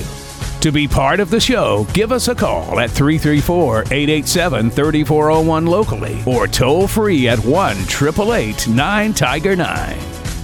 Auburn's first and Auburn's favorite sports talk show has been on the air since 1995 and is ready for 60 more minutes of fun. Now, let's get this hour of Sports Call started.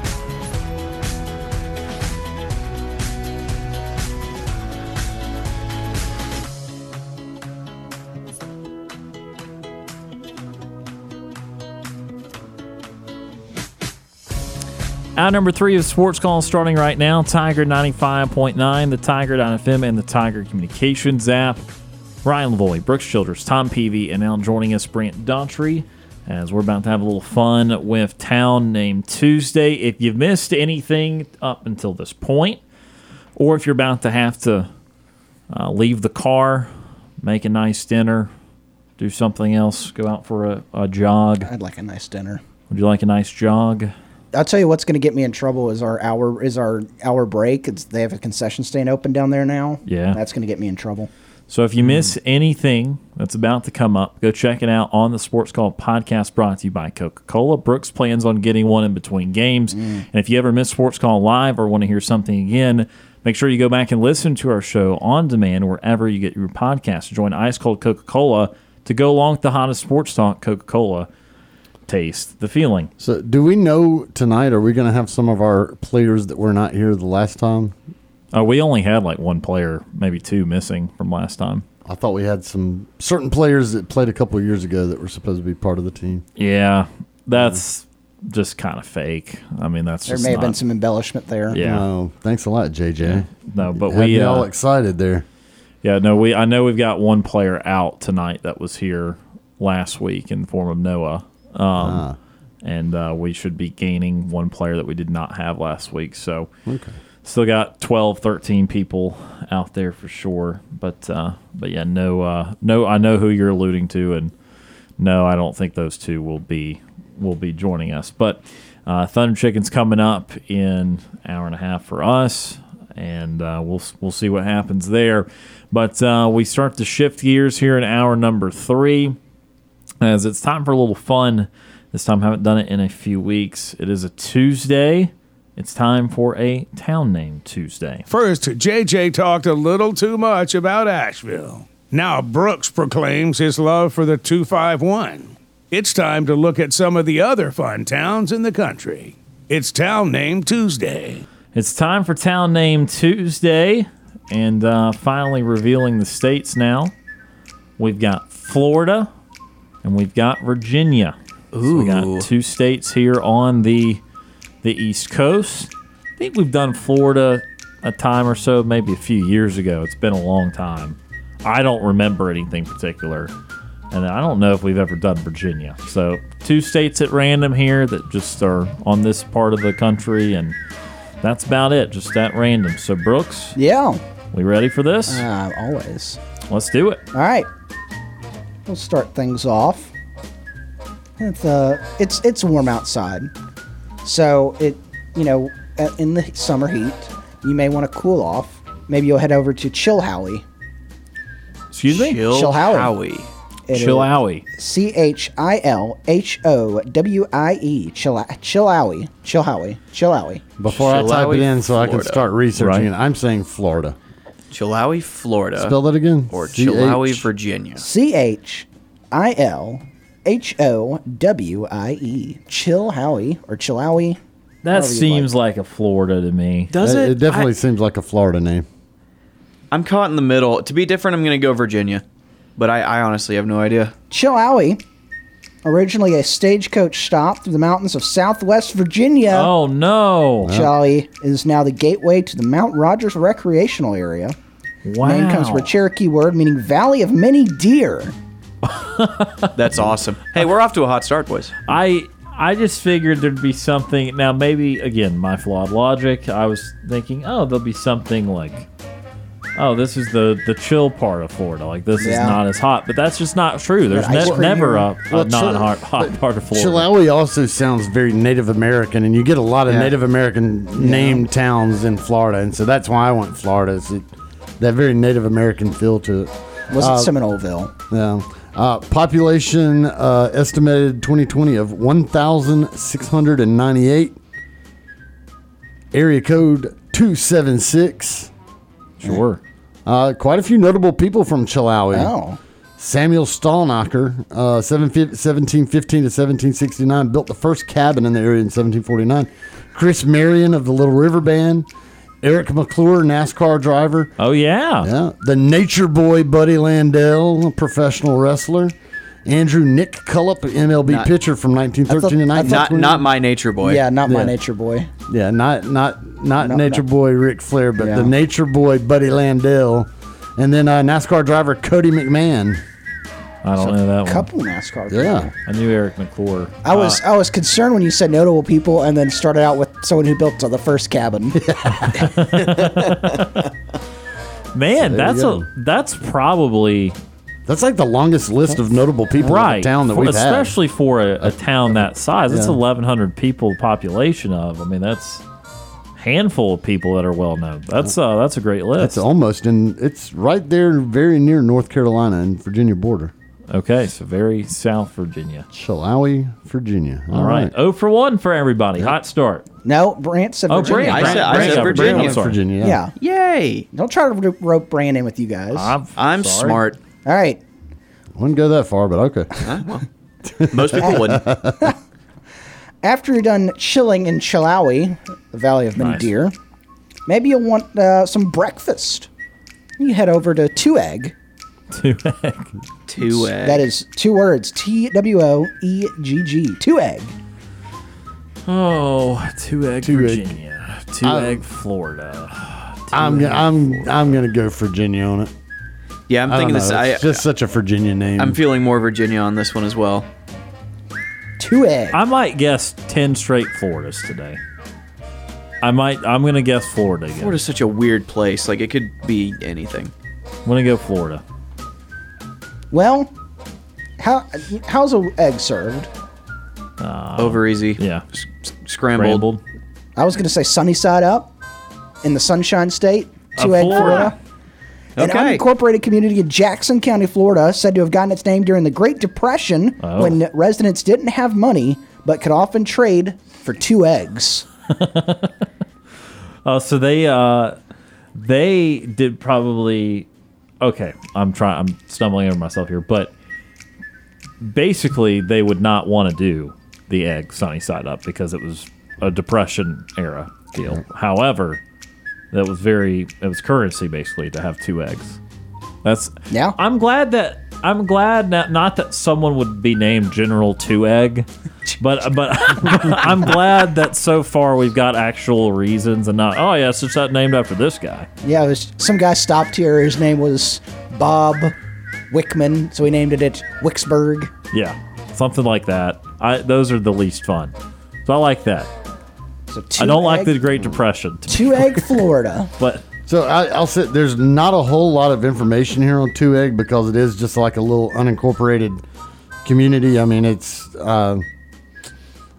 it's tiny. I'm trying to think of something around here that it would probably be sort of like what's that? There's a little town as you're going towards Reeltown. It's I forget what it's called over there, but anyway, 2 Egg is within driving distance of where we're at because it is literally like right on the part of Florida that is right in between the border of Alabama and Georgia. It's near Marianna, Florida. So I mean, it's just 2 states nearby. Let's see, 2 eggs and.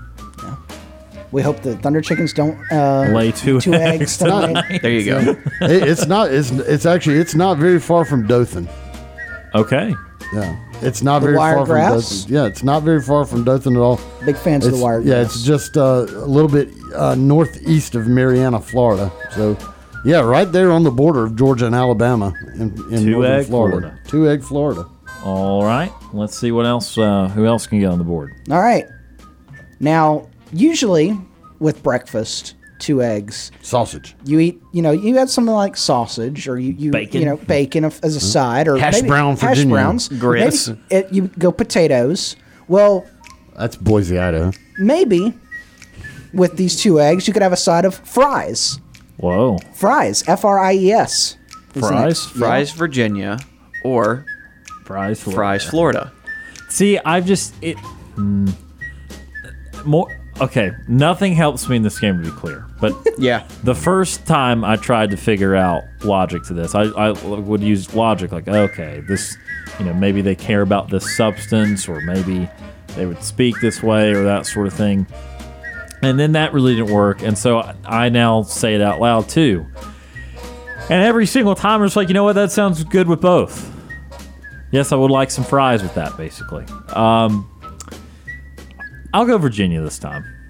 Fries, Virginia. I haven't gone. I'm gonna say Virginia. For no really other reason than sure. Brant's like trying to read Brooks's facial expression. No. We're having an entirely separate interaction. There's separate interactions going on. Find out more on Twitter.com. Oh, Oh, you know what? I'm seeing some of that. Yeah. Okay. Anyway, back at the task. What was at your- hand. Yeah, What was to the Virginia? show. We got Fries. two Virginias. Two Virginias. Fries seems like a Florida thing to me. I'm going Florida. Maybe All right. it's next to two egg. Fries, Fries. You can eat those back in Virginia, going back north. It's actually pronounced freeze. Yes. Freeze. Okay. But you look at it, maybe you get a little hungry. Located on the New River in Grayson County, Fries Freeze hosts annual bluegrass and fiddlers events as part of the Virginia Heritage Music Trail. So it hosts what events? I'm sorry. Bluegrass and fiddlers events. Oh, That sounds awesome. okay. Is named after prominent cotton mill owner Francis Henry Freeze, Fries. Oh, there it is. There's If only he was a doctor. I'm a Dr. Freeze. There's the named after. There you go. Batman villain. Brant. Mr. Freeze is the Batman villain. Population estimated in So he was 2021, Batman He villain. was a doctor. 451. Area code 276. So yeah. All right, you And have you add actually, 87,000, you get Jordan Hare Stadium to that. Don't Mr. Freeze, the villain in Batman, Victor Freeze, his name was spelled the same way. Freez. Fries. Ah. The man, not the villain, but the man. Before he was the villain. What's going on? I don't know. We're talking about Batman. I don't know. Oh man. Anyway, any famous people out of Freeze? no famous people, but I can tell you it sounds like that this is in the area near Mount Airy, North Carolina. Okay, so it's another one on the border. On the border. Mount Airy, North Carolina is very famous because that's what the town that Mayberry was based off of for the Andy Griffith show. So Which we play the music right now. Look at There that. you go. Full circle. There you go. Yes, is although the entire Appalachian region known for its bluegrass and traditional or old-timey music and musicians, the region around Mount Airy, North Carolina is one of the few areas of the U.S. where the music has remained prominent even among young people, blah, blah, blah, blah, blah. Yeah, there you go. absolutely. So, yeah. So that's All right. Freeze. So Freeze, we got Fries, two Virginias and one Florida so far. 2 Virginias, 1 Florida. All right. All right. Everyone's on the board. Everyone's got at least one now. That's right. Moving on. Let's go to... We're done with the food for a minute. Okay. Let's go to Bumpus. Shame. Bumpus. Bumpus. Bumpass. Bumpus. I feel like I've heard of this Bumpus. town before, but I'm saying Florida, and for some reason, I'm thinking I remember there being a Bumpus, Florida. yeah, Bumpus. I'm thinking the same thing. I'm also Every gonna go time I Florida. think about it, I It think sounds about very the mountain hillbilly Virginia. Yeah. Bumpuses. Christmas It would story. feel better That's if it what I was think West. about. Bumpus. Of course, that was Ohio. The Bumpus Bumpuses, Hounds. The Bumpus Hounds, but That would feel more appropriate if it was West Virginia than Virginia, I feel like. It sounds familiar to me too. I'm hoping that at some point we'll stumble upon one that I might have driven through. But I'm going to say Florida. To my knowledge, I've not driven through it, but I'm going to say Florida. Florida. Tom, what was yours? I'm still saying Florida. Florida? Yeah, I think we all went Florida. I Florida. think. Bumpus community in Louisa County, Virginia. Oh, Wow. Got its name from the Bumpus family, prominent citizens there in the 1800s. Their name comes from the much more elegant French bon pas, 2 words, bon pas, meaning good step. Is that more elegant? Well, if you're French. I mean, it's not. I wouldn't Bonaparte. necessarily say elegance. Bon At pas. least 8% more it was elegant. than Bumpus. Bumpass. Yep. Bumpass. Bump. Yeah. Bumpus. That's Bumpus. the one. That's the one. Community name for John T. Bumpus, first postmaster in the area. Prominent citizen. I'd say. Yeah, I don't have a lot of info. Its elevation is 328 feet. Zip code is 23024. I don't have an area code. I don't have famous people. No, What was the population? I don't is even the town have a- still? I don't have like. a Is it pop- still there? I don't have a population. It's just a bump in the map at this point. yeah, it's a bump Bumpus. ass in the map. I mean, again, it doesn't do it for me when you just name, oh, these people here a while. We'll name it after them. You know, is the Garden District, the French Quarter, going to name themselves the Ryan Quarter because he lived there for 7 years? Ryanville? I'm just asking for a friend. Right, Ryanville. Ryanville. Yeah, I mean, just asking. It's a lot of money went into that place. All I'm saying.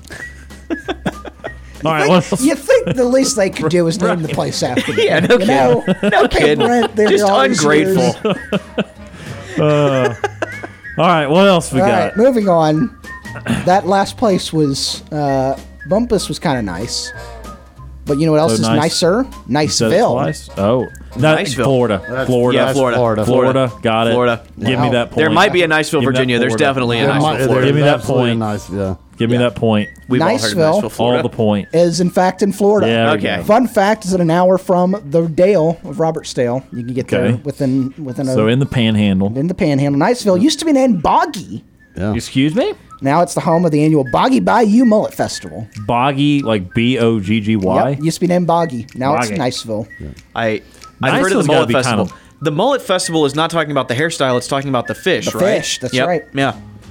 So, We got to have a real population with Niceville. That's not too small. Yeah, that's a big Yeah. town. 2010 census population for Niceville was 12,749. There it is. Okay. So I would have just been very near Niceville because it is in Okaloosa County, Florida. It's near Eglin Air Force Base. So anybody that's ever been to Destin, Fort Walton, they know about Eglin Air Force Base. Niceville is right there. It is part of the Fort Walton Beach, Crestview, Destin Metropolitan Statistical Area. Used to be named Boggy. Boggy. It would have been. Population as of 2020 was 15,772. So we went up. Went up. Area code of 850. Let's see if we I got mean, some. Let's see if we when you got change I would some. think it'd be a famous There's some place. athletes from Oh man, Niceville, here aren't we there? go. Here I'm we going to say, go. when you change your name from Boggy to Niceville, people are more apt to move there. That's fair. All right. There's actually, I see a couple of famous people from there. All right. So Anna Banks, author. Louis Mentry, Army General. Jason Craig, comic book artist. Roy Finch, football player. Shin Young Jun, South Korean diplomat, military. Sure. Jarrett Johnson, football player. Chris Judd, the actor. Jimmy Nelson, baseball player. Pam Oliver, the sportscaster. Pam. Julian Pittman, football player. Alan Richson, actor. Tony Sipp, baseball player. Toby Turner, YouTuber known as Tobuscus. Conrad Rickamora, actor. And then Matt Gates, U.S. Representative, Florida's 1st Congressional District. Yeah. Yeah. Is from Niceville. So Good stuff in the there. Boggy Fit. Did you Who was the mention? YouTuber that I just said I was a fan of? Toby Turner, Tobuscus. Oh, yeah, Tobuscus. Yeah, big. He's from Buster. Niceville. Interesting. Oh, you know who that is? I'm I was familiar being with Toby facetious. Turner. I was busy reading. Did you Haven't watched him in a very long Yeah, time, he but kinda went I off went the through rails the phase. a little bit. Yeah, well, Oh, he you got know in him some too? trouble. Did you and- mention the Boggy Fest? I was trying to research. Yeah, the Boggy Bayou Mullet Festival. Okay, you did say that. I thought I heard you say it. I was busy reading and not trying the to hair. research. So there we go. How many? Big- do you big- know how many fish attend that? I'm just kidding. Well, Hopefully a how lot. many, I would say how many. You want to go? They have the mullet toss, don't they? This is coming No, back to me. hold They on. have a mullet toss right Wrong- here. They throw wrong- the fish. Wrong mullet festival. Okay. Oh, That's different. it's in the same area though. That's at the Floribama. That's the Floribama. Okay, okay. That's Oh, the nice. mullet Okay. toss. Okay. The mullet festival's different. Get it right. How are they different? I don't know. I saw a lot of mullet when I was in Florida. Like, there were like swarms of mullet. Fish are There were swarms of mullet around the pier that I was fishing on. It was crazy. I didn't even know those were mullet. I was like, what is these? What are Both these is an weird? acceptable answer. That's Like, what I what are said these when I weird first saw it fish come sticking their back. face up out of the water? And those were mullet. So They anyway, like to leap. They like to jump. yeah, Oh, they were man. jumping. I still hope somebody's like Crazy. has not caught on that's a fish, even though we said it twice. I hope someone's just thinking that we're referring to gobs The- of hair. no, That is Alabama just- fans. just dudes whoa. dudes with the hairstyle just Whoa. like popping up out of the water and staring at Come on, Tom. man. Alabama's A has a mullet. It does. I mean, Sorry, Bama It's fans. the your A- difference. Yeah, It's your the A difference has a between mullet. that and the Braves logo is the mullet. Exactly. Yeah. Own it. Yeah. Own it. Your A has a mullet. That's right. Mullet.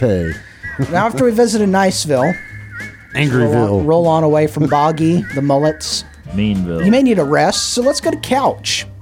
Couch. Couch. Couch. Couch. Oh. We have Florida, and Florida's such a weird state. Everything sounds like it could work as a Florida city. I'm just going to go Virginia. I don't really know why. but- Couch, Florida, Couch, Virginia. I mean, to be fair, okay, name the state that Couch wouldn't work with. Like, even you said Couch, North Dakota. That sounds right Yeah, to me. that's fair. Couch, Alaska. I don't know. I mean, Couch, Hawaii. Probably Hawaii. Couch, Couch, Hawaii. Minnesota. Minnesota works. You know, Piano, Texas. I'm just kidding. I'm know. going Virginia. Autumn in but Arkansas. I'm going Virginia. Autumn. I always used to think Plano was piano. I just couldn't read. I used to think Amarillo was armadillo. Amarillo, Armadillo, Texas. I'm going to go Virginia. I don't know. All right, 2 Virginias. Yeah, also going Virginia. Well, Couch was located In a furniture store. Florida. Oh. Couch, Florida. And How did you find this? I can't even find You this. could have on- eaten. yeah, I couldn't find much You on have it your either. I 2 just eggs have a on the list couch of and names. Well, I'm typing in Would've been couch. quite nice. I've typed in couch, there you go. Florida. You got it. I've typed in couch, Florida with nothing. I've typed in couch, Virginia with nothing. All I get are ads for couldn't find- furniture. Her lazy boy's got a great sell. Oh, yeah. Well, it's a great I was place a to find rooms some to go loose guy. change if you're looking for that. Couch, Florida, huh? We're doing serious things on this Tuesday edition of Are Sports we? Call. Florida-style furniture that will make you feel like you're at home. Serious people. Did you say Florida-style furniture? Yeah, that's what it I didn't said. know that was a thing. All right, neither. So I don't know. So we don't have any further details. No, on- Like I literally like can't. gator skin, or I literally can't find it. How did you find this? I literally can you find it on a map? You type in the Google Map part of it, or Apple Maps. Can you find Couch, Florida? I'm trying that right now. Couch, Florida. No. cow. Furniture stores in Florida. Which Hey, is Got not land for sale in Couch, Hey, Florida. I found something. Oh, he found it. Oh, it's just north of Panama City. Oh, okay. That's They've something. got the Mid-South Lumber Hardware and Feed Store. I like what it says here. Couch, Florida is a very small town up on the Yeah, state's it panhandle north of Panama City. Its tiny size and name make it one of the hardest, if not the hardest town to find in Florida. No crap. I just Really? couldn't find it on the Confirmed. dadgum internet. Confirmed. Confirmed. It would have been cool if someone's like, "Yeah, I named my couch a whole town. Like the couch is the town," and went through the trouble. What all would you have to do? Unincorporate a couch? I don't know. So no population for couch or any other. Let's see. It's okay. I like this. Simply Googling Couch, Florida will result in a bunch of furniture stores, and by a small chance you have heard of this place, there's not much information to be found about it. A Google Map search will result in a tiny tree-filled area with a 2-lane road and a railroad track dotted with small houses here and there. Why is it named Couch is likely only known to the residents who live there. So only the people that live there know. You about can it. only know about Couch if you live in Couch. Seems a little too It's like exclusive. Narnia. You go through it. You know what? That's it. You fall asleep on a couch. You wake up and you're in Couch, and you're like, "Hey, we're here now." They list. That's weird. Now, if I may be cheating here, I don't know if he's going to have this on his list. So if I hear it, then I'm going to know the state. But it talks about farther up on the list. 2 Egg is an agricultural community in Jackson County, located around the intersection of Green Road, Flat Road, and Fort Road. So We did we've 2 already Egg. had 2 We Egg. already did 2 egg. Yeah. Huh, I'm just saying, 2 Egg is on here as well. So there you go. Wait, did you say 2 Egg is near Fork Road? Did That's pretty cool. Did it really just on say that? Couch. Fort. F-O-R-T. Oh, Oh. Fort. Okay. Man, Green. That's upsetting. Yeah. we could add some Green fun Road, stuff there. Flat Road, and Fort Road. All right. All right. We got to get off. The That's couch. another. Yeah, we Let's do keep need to going. get off the couch. You know what? I'll tell you how to get off. You know, we got to get off the couch. All these I towns have- in Florida are like in the Panhandle. Hey, might as well be Alabama or Georgia town names. Yeah. Oh, I Lordy. love the effort you put into these transitions, Brooks. Yeah, It's fun. It's good fun. we're moving on Yeah, we are. to. I don't know if I can say this one on air. You can Oh, do it. boy. I believe in you. I'm gonna pronounce it how I think it's safe to pronounce it on air. As a woman. ASSAWOMAN. As a woman. Yep. Florida. Let that one marinate. Florida. Spell that I'm one more time. Huh? Spell it one more time. ASSAWOMAN. As a woman. As a woman. I'm going to say Florida because, again, that one has a very Native American sound to it for whatever reason. So I'm That saying logic didn't mean- work the first time. It did not. It also has the sound of who's that over there? As a woman. That seems That's southern. that's a woman. Florida. A That's a very woman. southern way to say that's a woman. Again, any logic we can create here. would say Florida. Should I go Virginia just because of that? I don't know, man. I think I've guessed Florida like Because 5 he times used in a that row. logic the first time, and it was Virginia. I'm going Virginia. I don't know why. Go ahead. Give me Virginia. The Commonwealth. Assawoman is a teeny tiny little area on the eastern shore of Accomack County, Virginia. Oh! The this sucks. original spelling was Assawaman, until it was Ramen? Assawaman, W-A-M-A-N. Assawaman, Assawaman, Whammon. until it was officially changed in 1966, meaning that someone intentionally changed it from Assawaman to Assawoman. And they just let them get away with that? Yep. It was Like it was, they do own, like there is structure to it. it was it featured in a Huffington Post article, which was a list of the most unfortunate town names. However, the Native American thing, though, we were on the right track there because the name Assawaman denoted a female Indian of the similarly named tribe. Yeah, that's what they said. Okay, They were asking what do we call you? Assawoman. Assawaman. That's a woman. Assawoman. But now the crazy thing is, so if you look at the map, so you have everybody knows the state that what the shape of Virginia looks like. It's not in that. You go across the bay and there's this little finger that sticks down off of Maryland, and it's in that. Yeah. Okay. So it's not on the mainland part of Virginia. It's on that little strip peninsula that comes down off of Maryland. That most people would Gotcha. not even realize is part of state of Virginia. Yeah, again, those are places too. At the end of the day, those little dots. It's like Not the not a lot of info. Zip like code's 23302. I don't have an area code. it's like the Upper Peninsula of Michigan, Sort of. or Can you drive? Is it close enough to drive? I mean, I haven't pulled up the map. Or like, do we have a long bridge across to that? There might be a bridge because I think that's around like if you were to go from Norfolk, maybe you'd be able to go over to it. you can take a boat. Take a boat. That's what I was saying. Like, do you have to ferry over there? Cause Oh no, yeah. There's a bridge, 13 bridge from Norfolk goes over there to it. So yeah, you can take a bridge to it, or you can Okay. just come down from Maryland. as a There woman, you go. Assawoman. As a woman is connected to the mainland of Virginia, so there you go. I'm glad it's not set apart. Yeah. All right. Are we moving on? Yes, we are. Couple more. We're Couple. gonna power through this because we have Thunder Chickens coming up at 6:30. We're no break this hour, so we're just gonna power right on through this. So that gives us 7 or 8 more minutes here. So let's go. Let's keep going. We're moving on from As a Woman. Everyone As a knows. man? No, I was going to say. Well, It's a man. As a man, the things you want is a nice woman, As a to settle woman. down with, and a good dog. So we're going Dogtown. Dogtown. Dogtown. Dogtown. Okay, so in theory, this town should be named because there were a lot of dogs there. However, it's going to be way dumber than that and way less cool. Dogtown, Virginia, Dogtown, Florida, Dogtown. Virginia.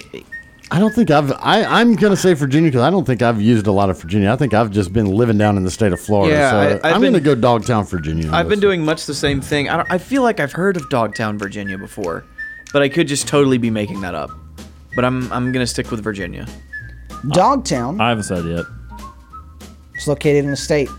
Oh, Ryan hasn't said that. have you? either Virginia Thank you. or Florida. Let's go. I don't know who has the lead. I've gotten Do we- one right. do we I have care? one right. Yeah, it doesn't matter. I'll stopped paying go attention. Florida. I want to try to keep being a contrarian. Florida again. Dogtown is located in the state of Florida. Well, you know, Dogtown is located in Gadsden County, Florida, once again on the Panhandle, everything's on the Panhandle in Florida. about 1.3 miles south of the Florida-Georgia line. Not the band. Is that how they roll? Yeah. It's along County Road That was 159. dumb. A portion of geologic clay formation found in North Florida called the Torreira Formation is exposed near Dogtown, and the formation is known as the Dogtown Member. So it has nothing to do with dogs. Nope. Well, so I currently have pictures pulled up of Dogtown, Virginia. Oh. Controversy. So technically, everybody was right. I will let you look. Technically, everybody was right. But I was going with Florida. Oh, there is two. Okay, there is a. But I award like, you no points. But I think it looks like Dogtown, Virginia, might be like a neighborhood of Norfolk. It's like part of Norfolk, I Virginia. thought you were going to say it's neighborhood of dogs. But I mean, it's literally called the Dogtown Roadhouse, and yeah.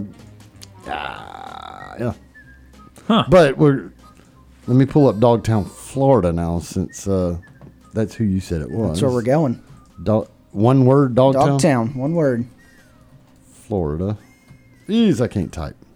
I believe in you, though. I completely believe.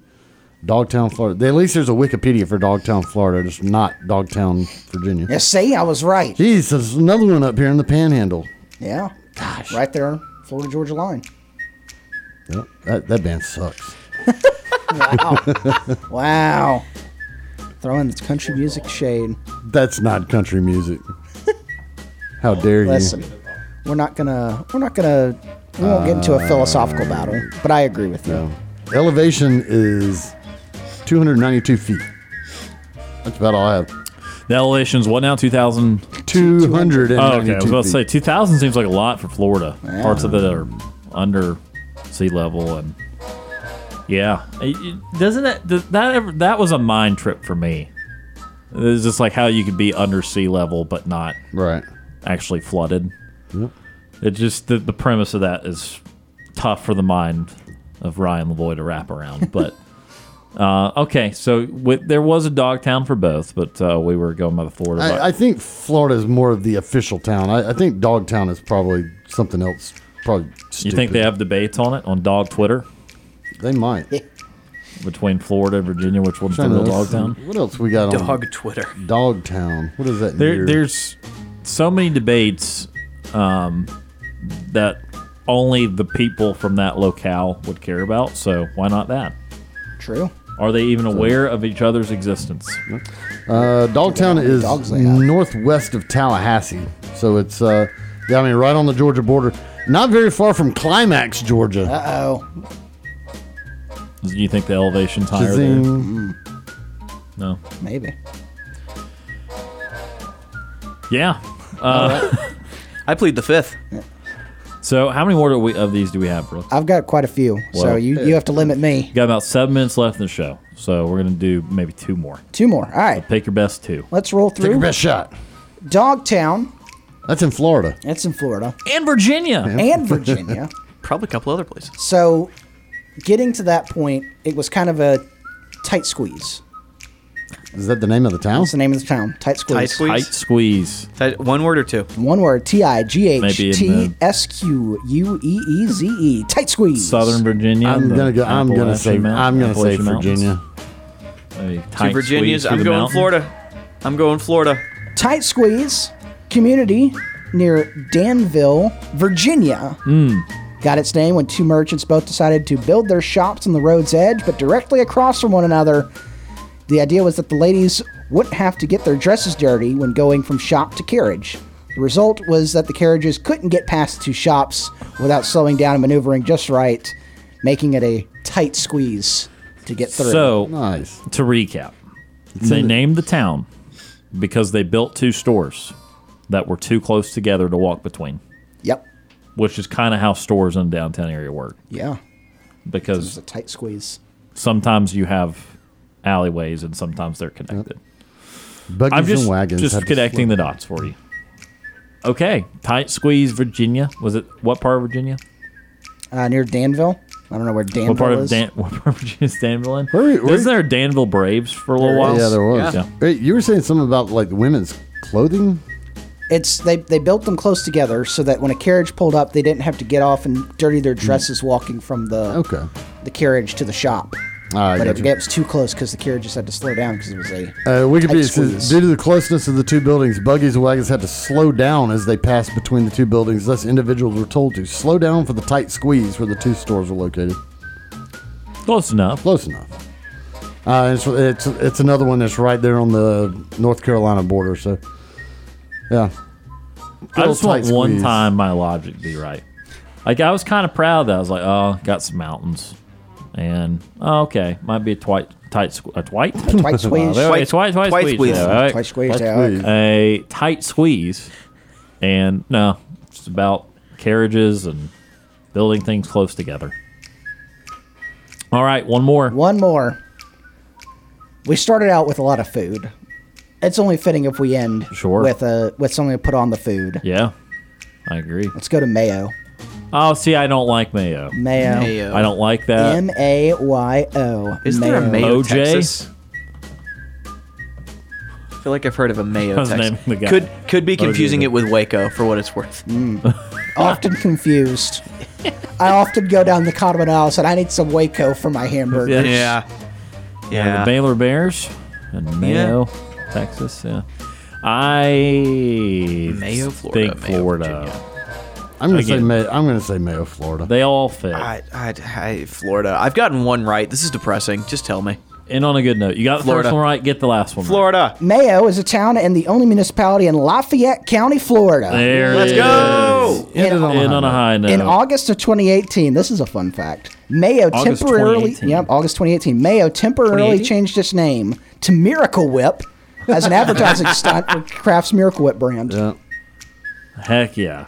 According to the U.S. Census Bureau, the town has a total area of 2.1 kilometers, so 0.81 square miles, all land. 0.81 square miles. Yeah. That's a That's less than a spot. square mile. Oh, wow. Yeah. There's some very famous people from How? Mayo. You've got room for like 50 of them. Did one of them build a cabin? Wow. Wow. Kerwin Bell, former college and professional quarterback and collegiate coach. Kerwin Bell was a superstar quarterback at Florida in the 80s. Bill Birchfield, a lawyer. Reggie McGrew, former college and defensive line for Florida and the 49ers. Herbert Perry, former football, baseball player for Florida. Charlie Strong. No, Whoa. that's not. I'm just kidding. Whoa. No, just kidding. Whoa. Charles Strong. This is legal a sad story. He was lynched in Mayo on January 17, 1922. Why do they have him as a notable people? That's weird. It was Well, notable, but probably for the wrong reason. Tom. There's only like 50 people there. Well, I know, so, like, but it's just like so weird. It's like they, when someone passes, you're notable. Dan White, American actor, vaudeville theater, and then Ricky Nattil, former college and professional football player, wide receiver for Florida and the Denver Broncos. So everyone that plays football there that's good goes to Florida. That's what we're saying. Well, it's not far from Gainesville. I mean, it looks like it's right next to Gainesville. So what we're saying Never noticed we're that. I saying pass for games all the time. is Never Florida noticed it. State's got to get in there and start winning these Mayo recruiting battles. Pulling it up on the map real quick. Man, do you think they have like a Mayo festival there or something? They better. I mean, they've changed their name to Miracle Whip for goodness sakes. Gross. Like They're and unlike some of these, they look, they feel vibrant. Like they're not struggling to exist. Like if they're willing to change their name recently. Mayo's kind of bland though. Mayo, I mean, if it's ketchup, and they've been vibrant. Mayo's kind of close to Gainesville. It's northwest of Gainesville. Still by a pretty good clip. It's kind of out in the middle of nowhere. There's not really anything around Mayo, Florida that would Lake City maybe. Maybe some Yeah, alligators. Lake City's pretty big. Yeah. Maybe some So alligators. Lake City is pretty close. It's kind of tucked down in there between I-10 and I-75 where it meets up. I can envision that interchange. Yeah. That's Full what of a mayo. drive. Yeah. Full of mayo. Yeah, I'm gonna watch for Mayo next time Lincoln across the road. Hopefully none of that. Don't want to get slippery out there. And you're just not a Mayo fan. Anyway, not the city of the food item. Yeah, our listenership down there may have risen Yeah. and grown, but that statement. Yeah, I hate that for all 8 of them. Anyway, that was Town Name Tuesday. Yeah, it was. Florida and Virginia. That was a lot of fun. Brant, thank you for being on for that segment. That turned out to be an hour, basically. Yeah, man. Thank you for having me. Just a moment left in the show. Time for a nightly TV guide. Our show is about to end, but we've got you covered on entertainment for the evening. Here's SportsCall's Nightly TV Guide. SportsCall's Nightly TV Guide presented by White Claw Hard Seltzer. Brooks, Yeah. Thunder Chickens, and what else tonight? Well, the Thunder Chickens are on. You can't stream it or watch it anywhere, so when you're waiting for updates to come through on Twitter about it, here's what you can watch. Your family flick for the night, sit the kids down, watch 6 o'clock on Nickelodeon, Hotel Transylvania. It's quickly become a staple on the Nightly TV Guide because it's just on every single night. Your Marvel fix for the evening, 6:45 on FXM, Deadpool 2, starring Ryan Reynolds. And then at 7 o'clock on TNT, this is a favorite movie of Ryan Lavoie, Knives Out is on 7 o'clock on TNT. I do detect foul play. That's my best Benoit Blanc impersonation. That was not CSI KFC. See? And now, for the sports picks for the night. Not a lot on tonight in the sports world, just 2 different sports on. 7 o'clock on Fox, it's the MLB All-Star Game, the NL All-Stars versus the AL All-Stars, and the 93rd Midsummer Classic from T-Mobile Park in Seattle. And then at 7 o'clock on ESPN2, you got some NBA Summer League action as the Phoenix Suns take on the New Orleans Pelicans, followed up at 9 o'clock by the Chicago Bulls and the Sacramento Kings. And that is a look at your Nightly TV Guide brought to you by our friends at White Claw Hard Seltzer. Thank you very much for that, Brooks. Yeah, we didn't really get to it, but Cunha leading off the All-Star game tonight. Yeah. Got Freddie Freeman hitting right behind him. Got Murphy starting, Arcia batting ninth. It'll be fun, so the All-Star game, looking forward to that tonight. We're going to have our All-Star game of our own on the diamond in just a little bit. Maybe we'll have opposing team. Maybe we'll have some good news tomorrow. Maybe we will. But that will do it for the show today. Brooks, thank you for being here, sir. See you on the ball field in a little bit. See ya. And Tom Peavy, thank you for being here. We'll see you out there in just a little bit and see you again tomorrow on the show. Yep, be there both times. Again, we appreciate everyone that tuned in and called in for today. For Brant Daughtry, Brooks Childress, and Tom Peavy, my name is Ryan Lavoie. Have a great Tuesday night. We'll talk again tomorrow.